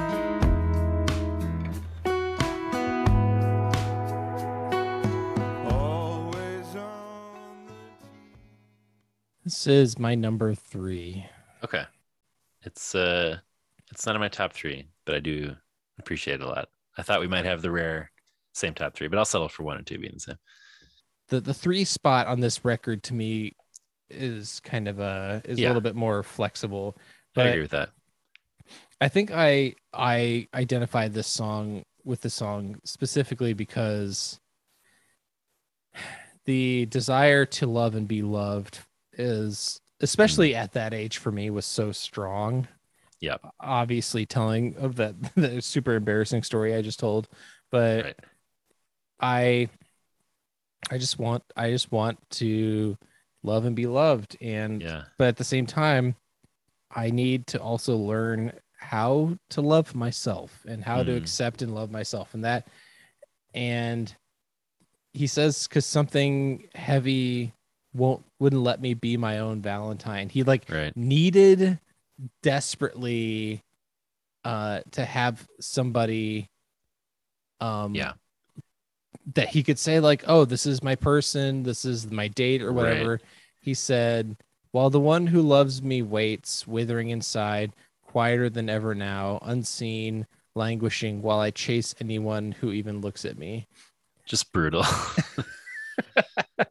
Yeah. Unable to love himself and just like trying to find that outward acceptance from other people. And Yeah. There's another song that kind of strikes a similar tone to this one, but I really love the simplicity of the song musically and melodically. It feels like a song of yesteryear. Yes. Like a 1940s, 1950s sort of ditty. Sure. It almost to the extent that like that opening musically sort of throws me, where it's like that acoustic sound and melody almost reminds me of something like the opening chords of an adult contemporary song you'd hear on like Light FM or something, where I'm like, what is this? But again, it sort of like gives me John Mayer vibes. Yes, exactly. And I don't like those vibes. So I'm a little bit like, what is this? But then like that bass line comes in, I settle into the groove of it more. Others be good to your daughters. You can't help not liking me. Expertly erasing how badly shook I was. I couldn't see that. But again, like it starts doing some interesting stuff then, like that descending melody thing at the end of the verse, I think is really cool. These echoey synths start coming in on the bridge, and then the melody starts ascending, and it's just like, oh, there's interesting stuff happening here. He's just sort of like setting it up with that context. But yeah, I mean, I imagined that this one would resonate with you, given that I think a lot of this lines up with what you've shared on the pod about, again, the difficulty of loving and accepting yourself after not doing so, but the importance of trying to do it now. Like, yeah, it's lyrically, it's just a real gut punch. I mean, it is. He breaks up with her before she has the chance to break it off. He knows it's coming. Yeah. So he gives chocolates and flowers to this girl, and he thinks they're kind of dating or whatever, but she rejected them. He passed her a note that says, "You can't help not liking me." which is just so sad. And like, again, he says, expertly erasing how badly shook I was. Just I remember these brutal situations at this age. But the second verse is where it really hits. You know, he gives his flowers and his candy to a friend, and she appreciates it. But as painful and relatable as it is that he basically concludes, like, I needed to love myself in that moment and stop chasing it other places, and that's why I imbued it with such weight, is like, but I love that he's able to identify now that he was who he really was looking for, and he can give that attention to himself now. There is something moving about that. You know, being your own Valentine in a way that's like, again, like the wildflowers thing, like you're worthy of giving yourself flowers and candy and attention. And that's like an important thing to learn. And so hard for like a kid to learn. And an adult to learn. Right. Yeah. It's totally. Making the most of it. Another gut punch song. Yeah. If I thought I could wake up, I would, but I don't.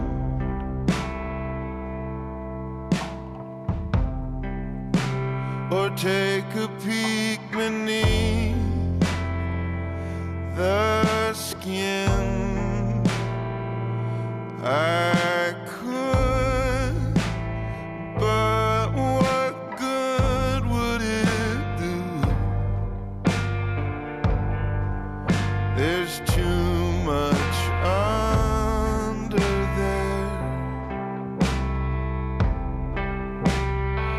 and I'm trying to make the most of it,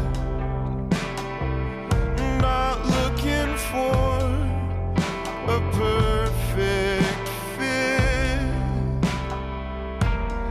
I can't go along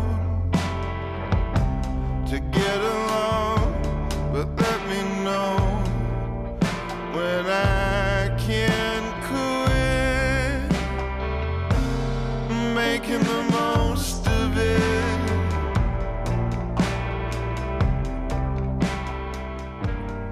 Making the most of it. Bummer. I really like the song. Let me know when I can quit making the most of it. Is so A bummer. sad. Yeah, It's it really so is. sad. Call me and let me know when I can actually be happy. Let me know Right. when I can just like not settle for where I'm living, settle for my relationships, settle for all. It just, that sucks. It's such a shitty feeling. Yeah. Yeah. It's, yeah, like you said, it's just another emotional gut punch. It feels like this one is another one that, again, could be equally about himself today or himself as a kid. Yeah. You know, again, this is someone who understands depression. It opens with, if I thought I could wake up, I would, but I don't. Or take a peek beneath the skin, I could, but what good would it do? There's too much under there. I'm just like, ugh. I know that feel, bro. Where it's like, I know that like the good thing to do would be to like look within myself and deal with it, but like there's too much garbage in there, so I'd rather just like stay in bed because I can't get out. Like, it's just, he names the project of therapy and of doing the work so well here, where it's like, Yeah. but by not looking within, you're just going to keep growing that chasm. And, you know, looking within is ultimately going to be what you need to sort of connect with yourself. But yeah, as you said, I mean, the chorus is, I'm trying to make the most of it, not looking for a perfect fit. I can go along to get along, but let me know when I can quit making the most of it. Like you said, he's looking for acceptance. He's looking to finally feel like he's home or can be happy or be his full self. And that's very much a theme of these couple records so far, of like looking for home as a kid and connecting that to today. Welcome to Depression, the podcast with Andrew and John. Yeah, we're really really leaning into that element with this little series. Maybe these Martin brothers will spice things up a little for us. Sure. But yeah, not as many references to old songs on this album as there were with Phoenix, but on verse 2, of all things, he references Almost There from the whole EP. The first time I heard that, I thought it was so funny. He says, ever almost there on the tip of my tongue. And I was like, oh, Dave. But he's using it there to describe like finally being happy or feeling at home in that way. Like it's almost there. It's on the tip of my tongue. Like that's tough. Musically, I don't know. It's another one that like starts off in a way that maybe doesn't do a ton for me. But then this really interesting drum rhythm comes in. It's like on the chorus, and then it like really clicks into place for me. And by the outro, which I would like to hear some of, sure, it's built up into this place for me with these harmonies and then different vocal parts that just like work so well for me, and it really clicks into place. Yeah.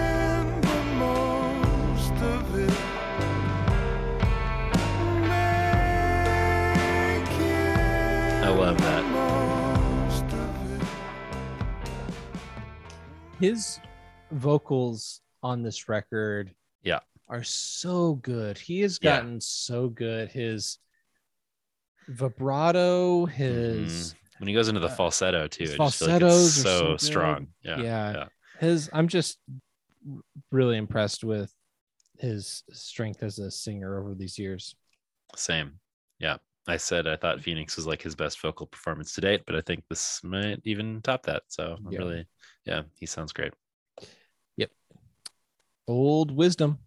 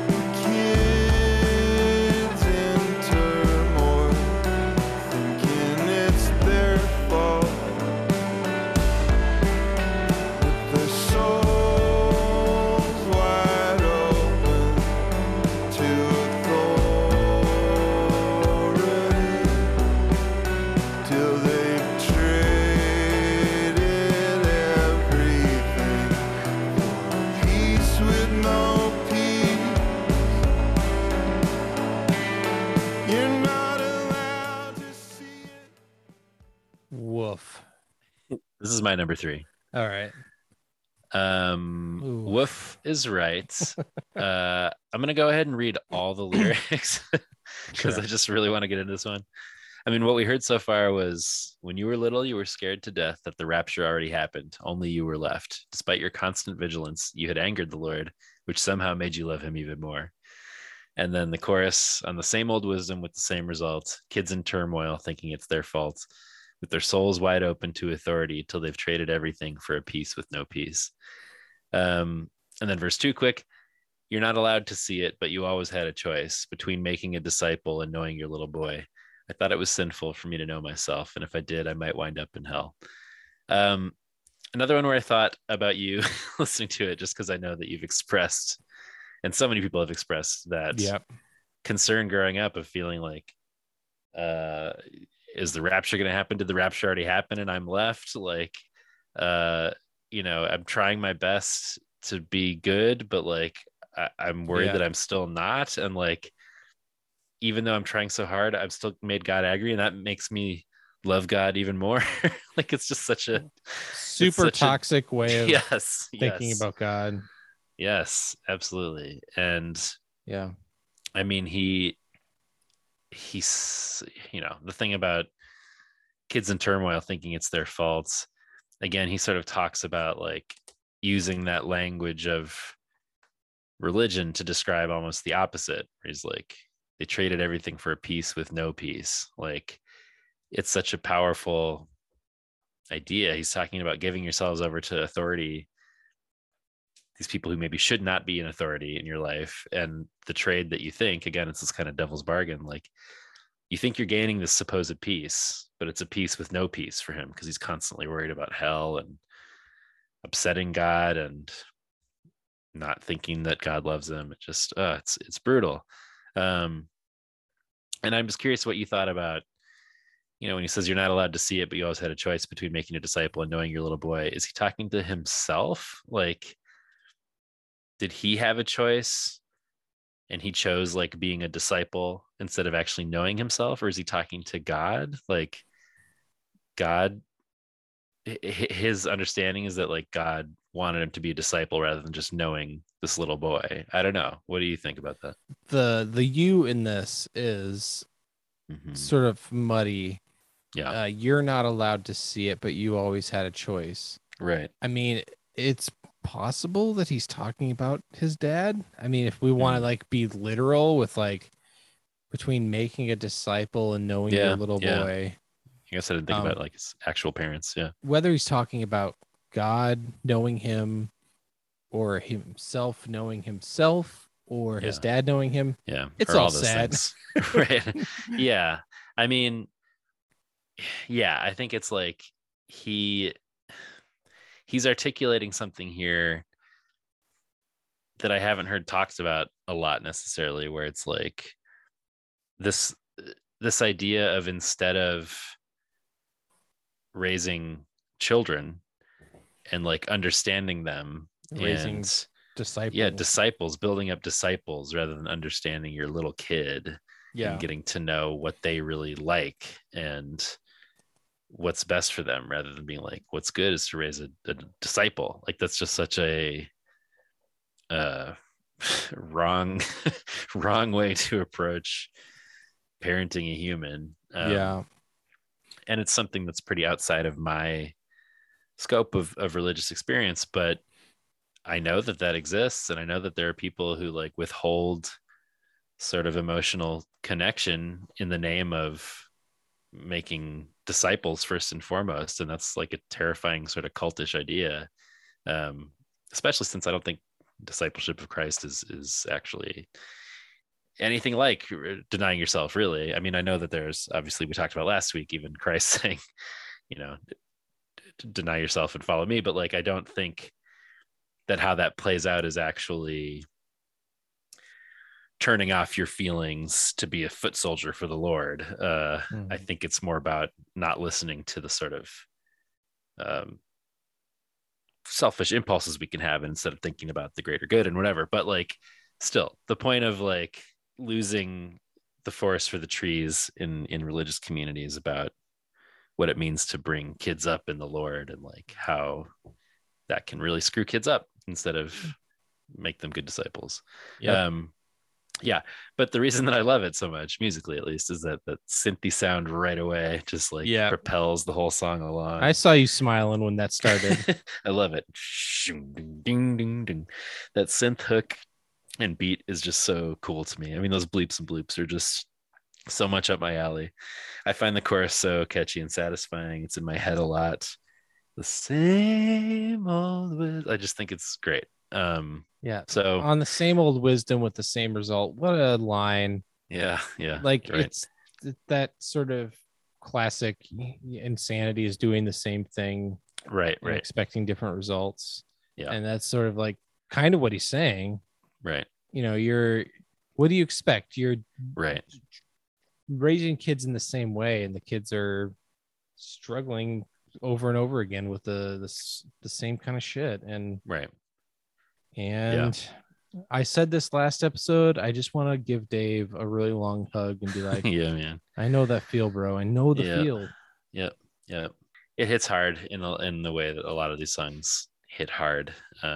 But I think I agree that my top two were very clear, and I did waffle a bit on what my three is, but I ultimately decided on this one just because I really love that synthy sound primarily, in the melody I think is really cool. So Yeah.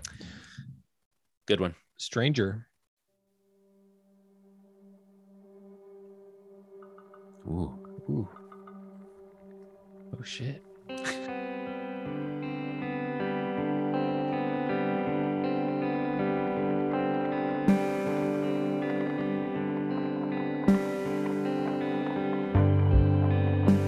Got yeah. my hopes up pretty high.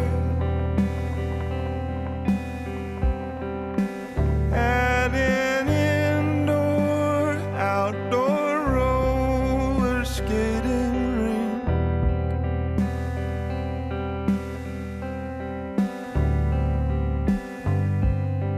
For someone else to feel the heat with.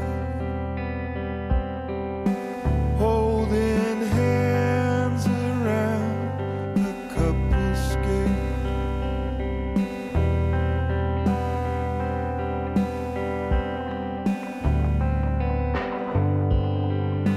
2 by 2 they shuffled out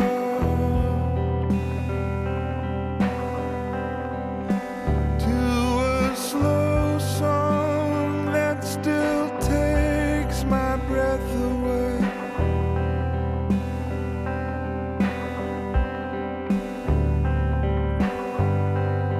Leaving me solo at the snack bar, eating my shame. Now you're the stranger,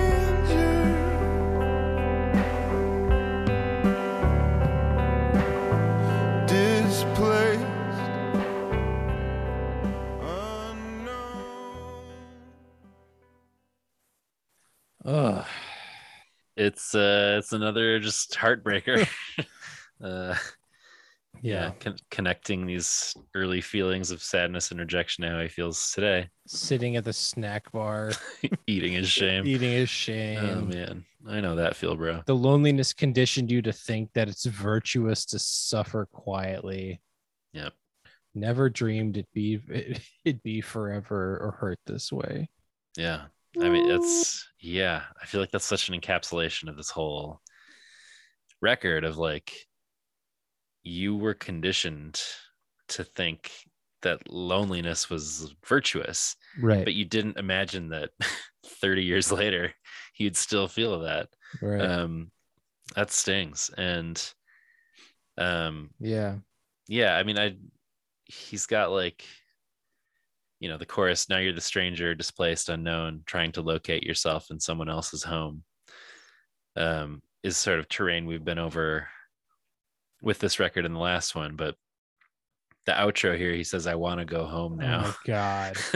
I And know, it's like, dude. That feeling of like you're like, I'm gonna call my mom to come pick me up from someplace or whatever. totally. Or you're just like, you just feel so unhappy or sad or Right, whatever at a right. place. You're like, I just don't want to be here. Yep. makes me And it, sorry, it makes me think of I think you should leave. It's like, I don't want to be around anymore. Yeah, that guy is kind of Yeah. on Pedro vibes. Yeah. Carl Havoc. I don't want to be around anymore. Oh man, I understand. I understand. You're saying wearing that mask makes you not want to be alive anymore? Yes. Yes. Yeah, it's another one that like, he's saying I want to go home as a kid, but it's said with that ache of the like, I want to not be lonely, where I think he's still saying I want to go home. You know what I mean? Like, he wants to find that home where he doesn't feel displaced or unknown. So I'm very moved by it. I really like sort of chilled out musicality of this one. That really pretty central guitar riff I think is really cool, but those bass chords that come in over it, oh, they're so nice and warm. Nice synthy beat under it. His falsetto sounds great, as we were saying. There's like a cool little spacey synth freak out that's going on a little bit after the chorus. I just really like the sort of sonic landscape of this one, even though it is devastating. Yeah. John, did you grow up ever going to a skating rink? Was that a thing in the Twin Cities? See, the ice skating rinks were a thing. Okay. And I did do that. But the idea of an indoor-outdoor roller rink, I have no frame of reference for what that is. Did you? I grew up in Kansas with a roller rink. I think it was the Starlight roller rink in Salina? I think, was that it? Yeah, but we definitely had many a birthday party there from various kids in at my school, growing up, going to the skating rink. And it was actually at that skating rink where I saw rollerblades for the first time. And I'm like, what is this? You're like, stop the presses. It's like, what is that? What the fucking shit? No. You know how you talk when you're 8. Yeah, normal. No, I was like, oh, that is hardcore. But yeah, I definitely had those like couple skate moments where you're just like, oh god, do I just like do I like skate by myself and hope somebody comes? That's brutal, man. Or do I want to like just get like be a loser and like leave the rink and like? Yeah. No, I never experienced the distinct couple skate horror of couple skates. Apparently. God, dude, just no. Sounds bad. I don't know how popular. I mean, obviously this was in the Southwest, so right. I don't know. I think it's probably everywhere. It might just be that for my region, any sort of skating. I went to plenty of ice skating birthday parties. Sure. But there wasn't really the pressure to like couple skate at those so much, or maybe there wasn't. I just was eating my shame and not noticing. But I remember feeling that way at like dances, and it's the same sort of vibe. That crushing sort of like leaving a dance or some sort of function in middle school and like being in the parking lot and just being like, oh god, like I remember that so distinctly because your like expectations are high and it always doesn't go the way that you wanted to. Yeah. There's hurt feelings and miscommunications and you feel like, oh man, I didn't do it right again. I was watching. Sorry, I needed to just quickly look up. Does it exist? The Starlight Skate Center in South Salina, Kansas was. So I was right. It was. Okay. It was Starlight. Oh my god. Oh, looking at this picture is so. Memories are screaming back. No. This is where Andrew felt sad. Oh my god. Yeah, just this one moment. It's tough. Go ahead. What were you gonna say? Oh, I was just gonna say I was watching a Graveyard Club video recently where they are at a roller rink, and I was like, that would be really fun to do. So maybe we can reclaim roller rinks and we can go do some couple skating together. Oh hell yeah! Yes, Magpod Nation. We will. Yeah, that sounds fun. Let's all meet up at some abandoned roller rink. I looked up nice specifically. Yes, this roller rink from the Graveyard Club video, and it's in like Coon Rapids or somewhere. We'll have to go find it. I mean, do we have to go to Coon Rapids though? Yeah, I think we do. Okay, well, I'll make that sacrifice then. All right, sounds good. All right, the penultimate, Good Feeling.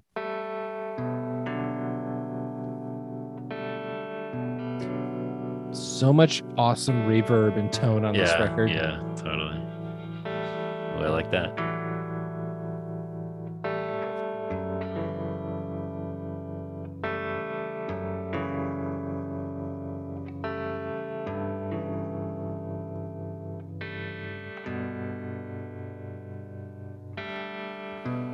Air condition cooled our skin from our house to the lake,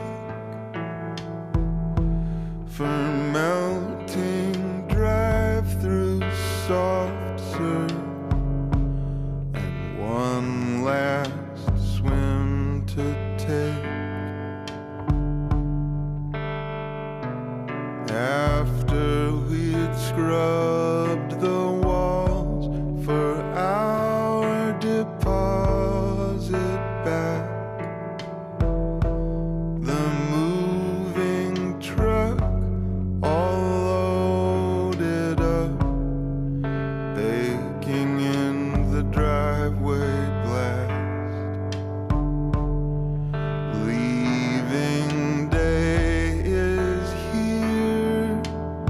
at last.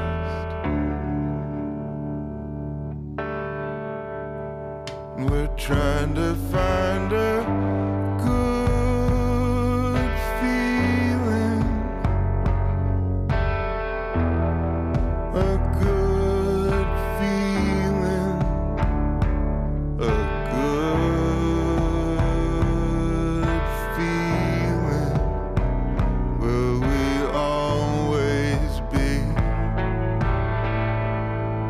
trying to get a good Some might say this podcast has at least one good feeling. Am I right, guys? Great feeling. In my Ooh, opinion. ooh, hell yeah!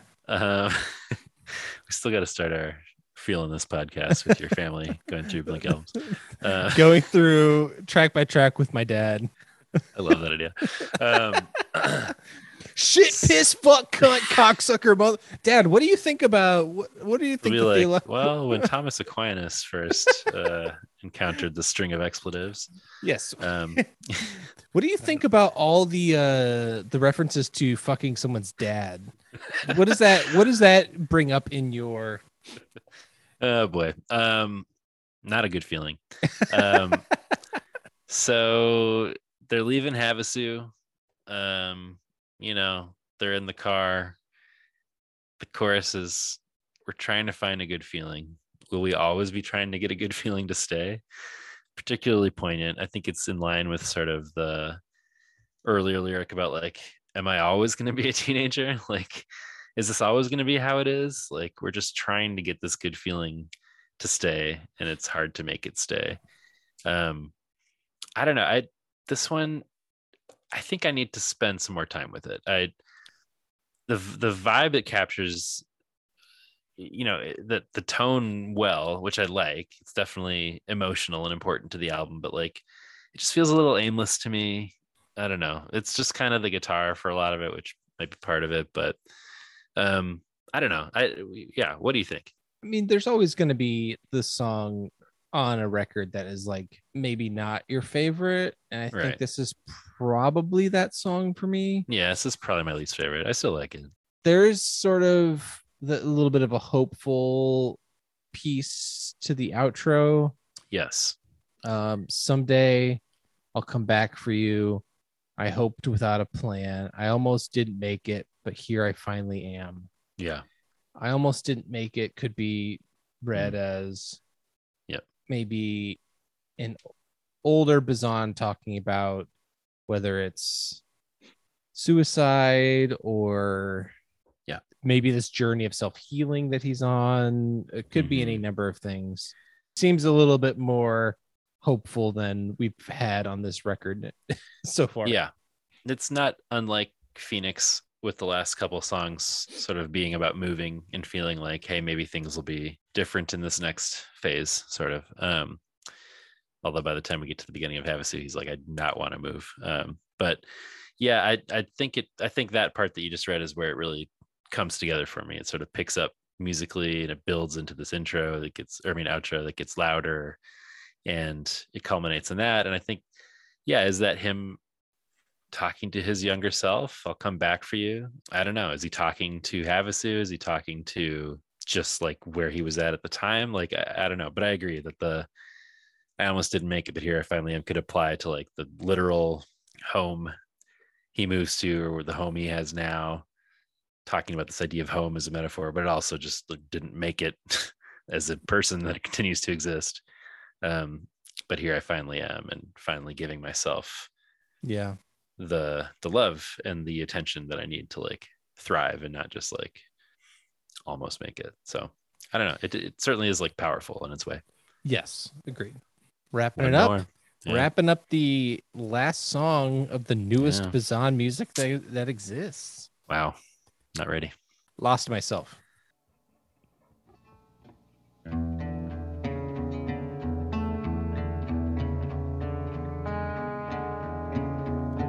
I lost myself in Havasu,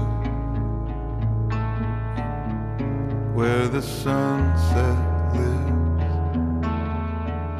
over stars.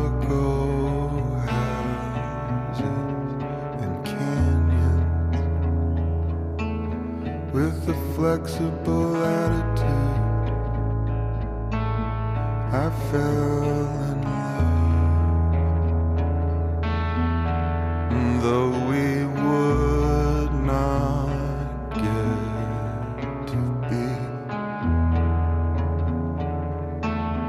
companions.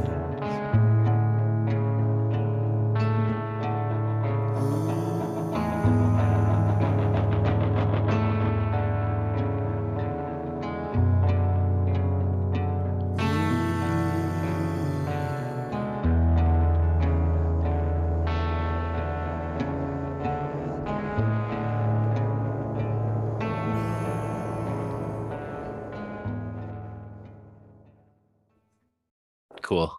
Very vibey, very Very spacey. Yes, I wrote very chilled out vibe. But I like that repeated plucking riff a lot. It's like very simple, almost entirely just vocals and guitar. There's some effects that come in there, as you heard, which are really cool.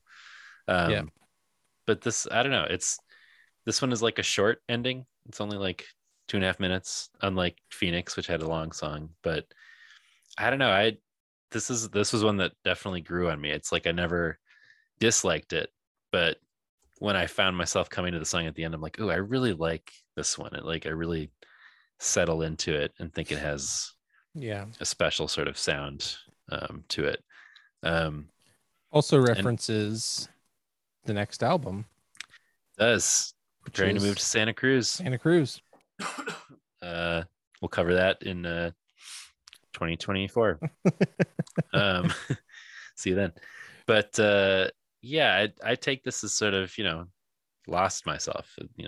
Pinpointing this as the time he lost himself. He lost, like, he began denying who he was and lost who he like truly was. And the idea of sort of pinpointing Havasu that year was the time when I started truly denying myself is really sad again. And like, I'm imagining him sort of doing this exercise of coming back to a place like Havasu and sort of being like, what happened for me in that year?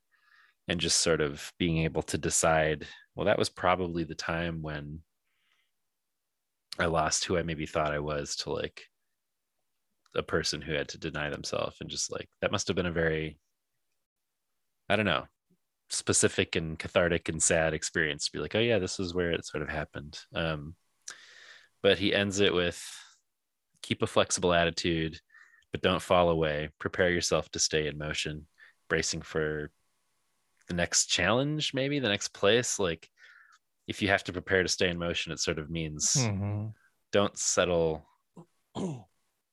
down, because you'll have to keep continuing to like change or adapt next. I don't know.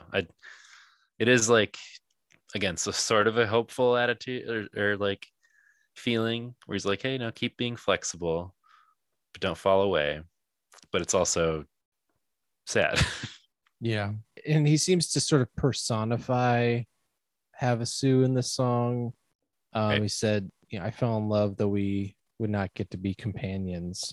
So Right. maybe when he starts off with like desperately not wanting to move to Havasu, but then by the end of it, he's with his flexible attitude, he fell in love. Right. So maybe that's what he's trying to say. Yeah. Right. I didn't want to live here, but I loved it, and now I'm leaving it, and maybe I'll learn to love Santa Cruz. Yeah, I think it is hopeful in that way, while still acknowledging like the pain that runs throughout this whole album. And there's some cool vocalizations. You don't really hear Dave do a lot of vocalizing. Right. Yeah. So I thought that sort of was happening there after the first verse.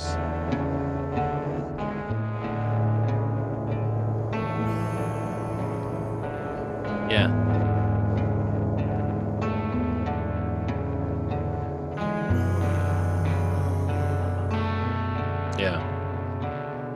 I like that.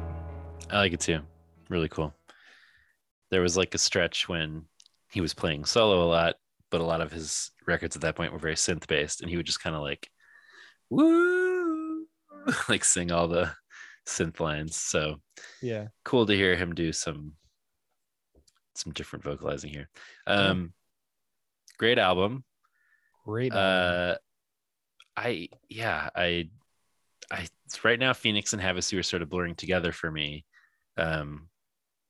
So like I said, I'll be curious to see sort of how the dust settles, and curious what folks think them in comparison to each other, and this set of Pedro records in comparison to others. And like I've said repeatedly now, I really, really, really am into these albums now in a way that when we started the season, I was like, well, those ones are going to be lower because it's like new Pedro, but I'm like, I really like these. So I don't know. I had a lot of fun going through them. And we should say, we've heard the cries of your heart and of my heart, and we're going to cover Curse Your Branches on the next main feed episode.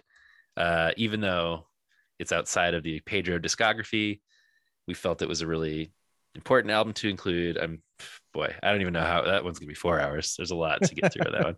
Yeah, we might not even have a beginning segment for that episode. We might maybe not. What a great record that is. So look forward to that.